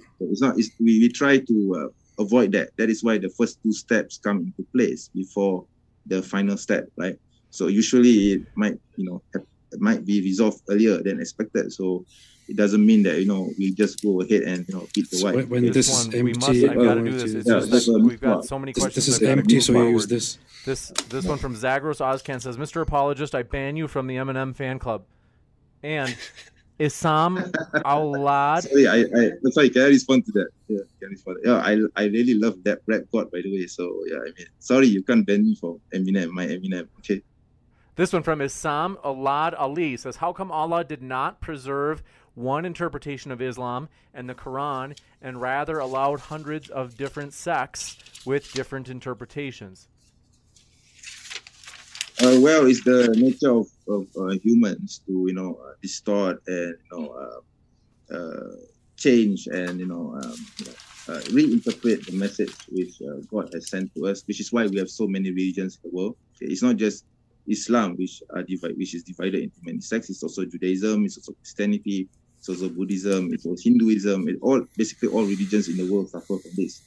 And it is it's imperative upon the person to, of course, study the religion and learn the right path. It's really that simple. So, I've dedicated myself to studying religion. So yeah, I rediscovered religion back in my teens. Back then I wasn't really that religious, but later on, okay, thanks to people like Ademir here, before him, that is, I realized that Islam needs a response. And I decided to learn my religion again, and that is why I'm able to refute people like him. And I intend to make this a career, okay, for until the end of my time, to stop people like him, okay, from spreading their filth about Islam. You're doing a fantastic job. This one coming in from, do appreciate it, Ray Cosby. Says, Muslim apologist, what would you add to the Quran to stop followers from attacking blasphemers? I don't have to add anything. It's already in the Quran and Hadith. So yeah, you got it. And let me just double check. I think we've gotten to the end of the question list. Want to say thanks so much for being with us. We really do appreciate it, folks. It's been a great show. Thanks for all of your support. We're at 374 likes. We can easily get to 400 likes, folks. If you haven't hit like yet. That will help this debate be seen by more people, as really YouTube does recommend it more and it's more likely to get ranked. In other words, more people are more likely to see this debate if you hit like. So if you thought your side won, you thought your side was more persuasive on this particular question, hey, great reason to hit like, as more people will see this debate. But want to say, most of all, thank you so much. Muslim apologists and apostate prophet, it's been a true pleasure to have you guys with us tonight. Folks, they're linked in the description. Want to remind you, you can learn more about their views, and that includes if you're listening via the Modern Day Debate podcast, as all of our debates end up on the podcast, and we link our guests in the description box there as well. Prescription products require completion of an online medication consultation with an independent healthcare provider through the LifeMD platform and are only available if prescribed. Subscription required. Individual results may vary. Additional restrictions apply at lifemd.com. Read all warnings before using GLP-1s. Side effects may include a risk of thyroid C-cell tumors. Do not use GLP-1s if you or your family have a history of thyroid cancer. If you've struggled for years to lose weight and have given up hope, did you know you can now access GLP-1 prescription medications through LifeMD? LifeMD is now offering eligible patients online access to GLP-1s, the breakthrough prescription medication that can help you lose body fat and weight. Listen to what people are saying. You just take your shot. It doesn't feel like you're on a diet. What I wasn't expecting it to do was to shut off the food noise. This was life-altering, and if I can do it, I feel like anybody can do it. And here's the best part. Your insurance may cover 100% of the cost of your medication. So go to TryLifeMD.com to have your eligibility checked right now. Get started today at TryLifeMD.com. That's TryLifeMD.com. Save big on brunch for mom, all in the Kroger app. Get 16-ounce packs of flavorful Angus 90% lean ground sirloin for $4.99 each with a digital coupon. Then buy 2, get 2 free on 12 packs of delicious Coca-Cola, Pepsi, or 7-Up, all with your card. Shop these deals at your local Kroger today, or tap the screen now to download the Kroger app to save big today. Kroger, fresh for everyone. Prices and product availability subject to change. Restrictions apply. See site for details.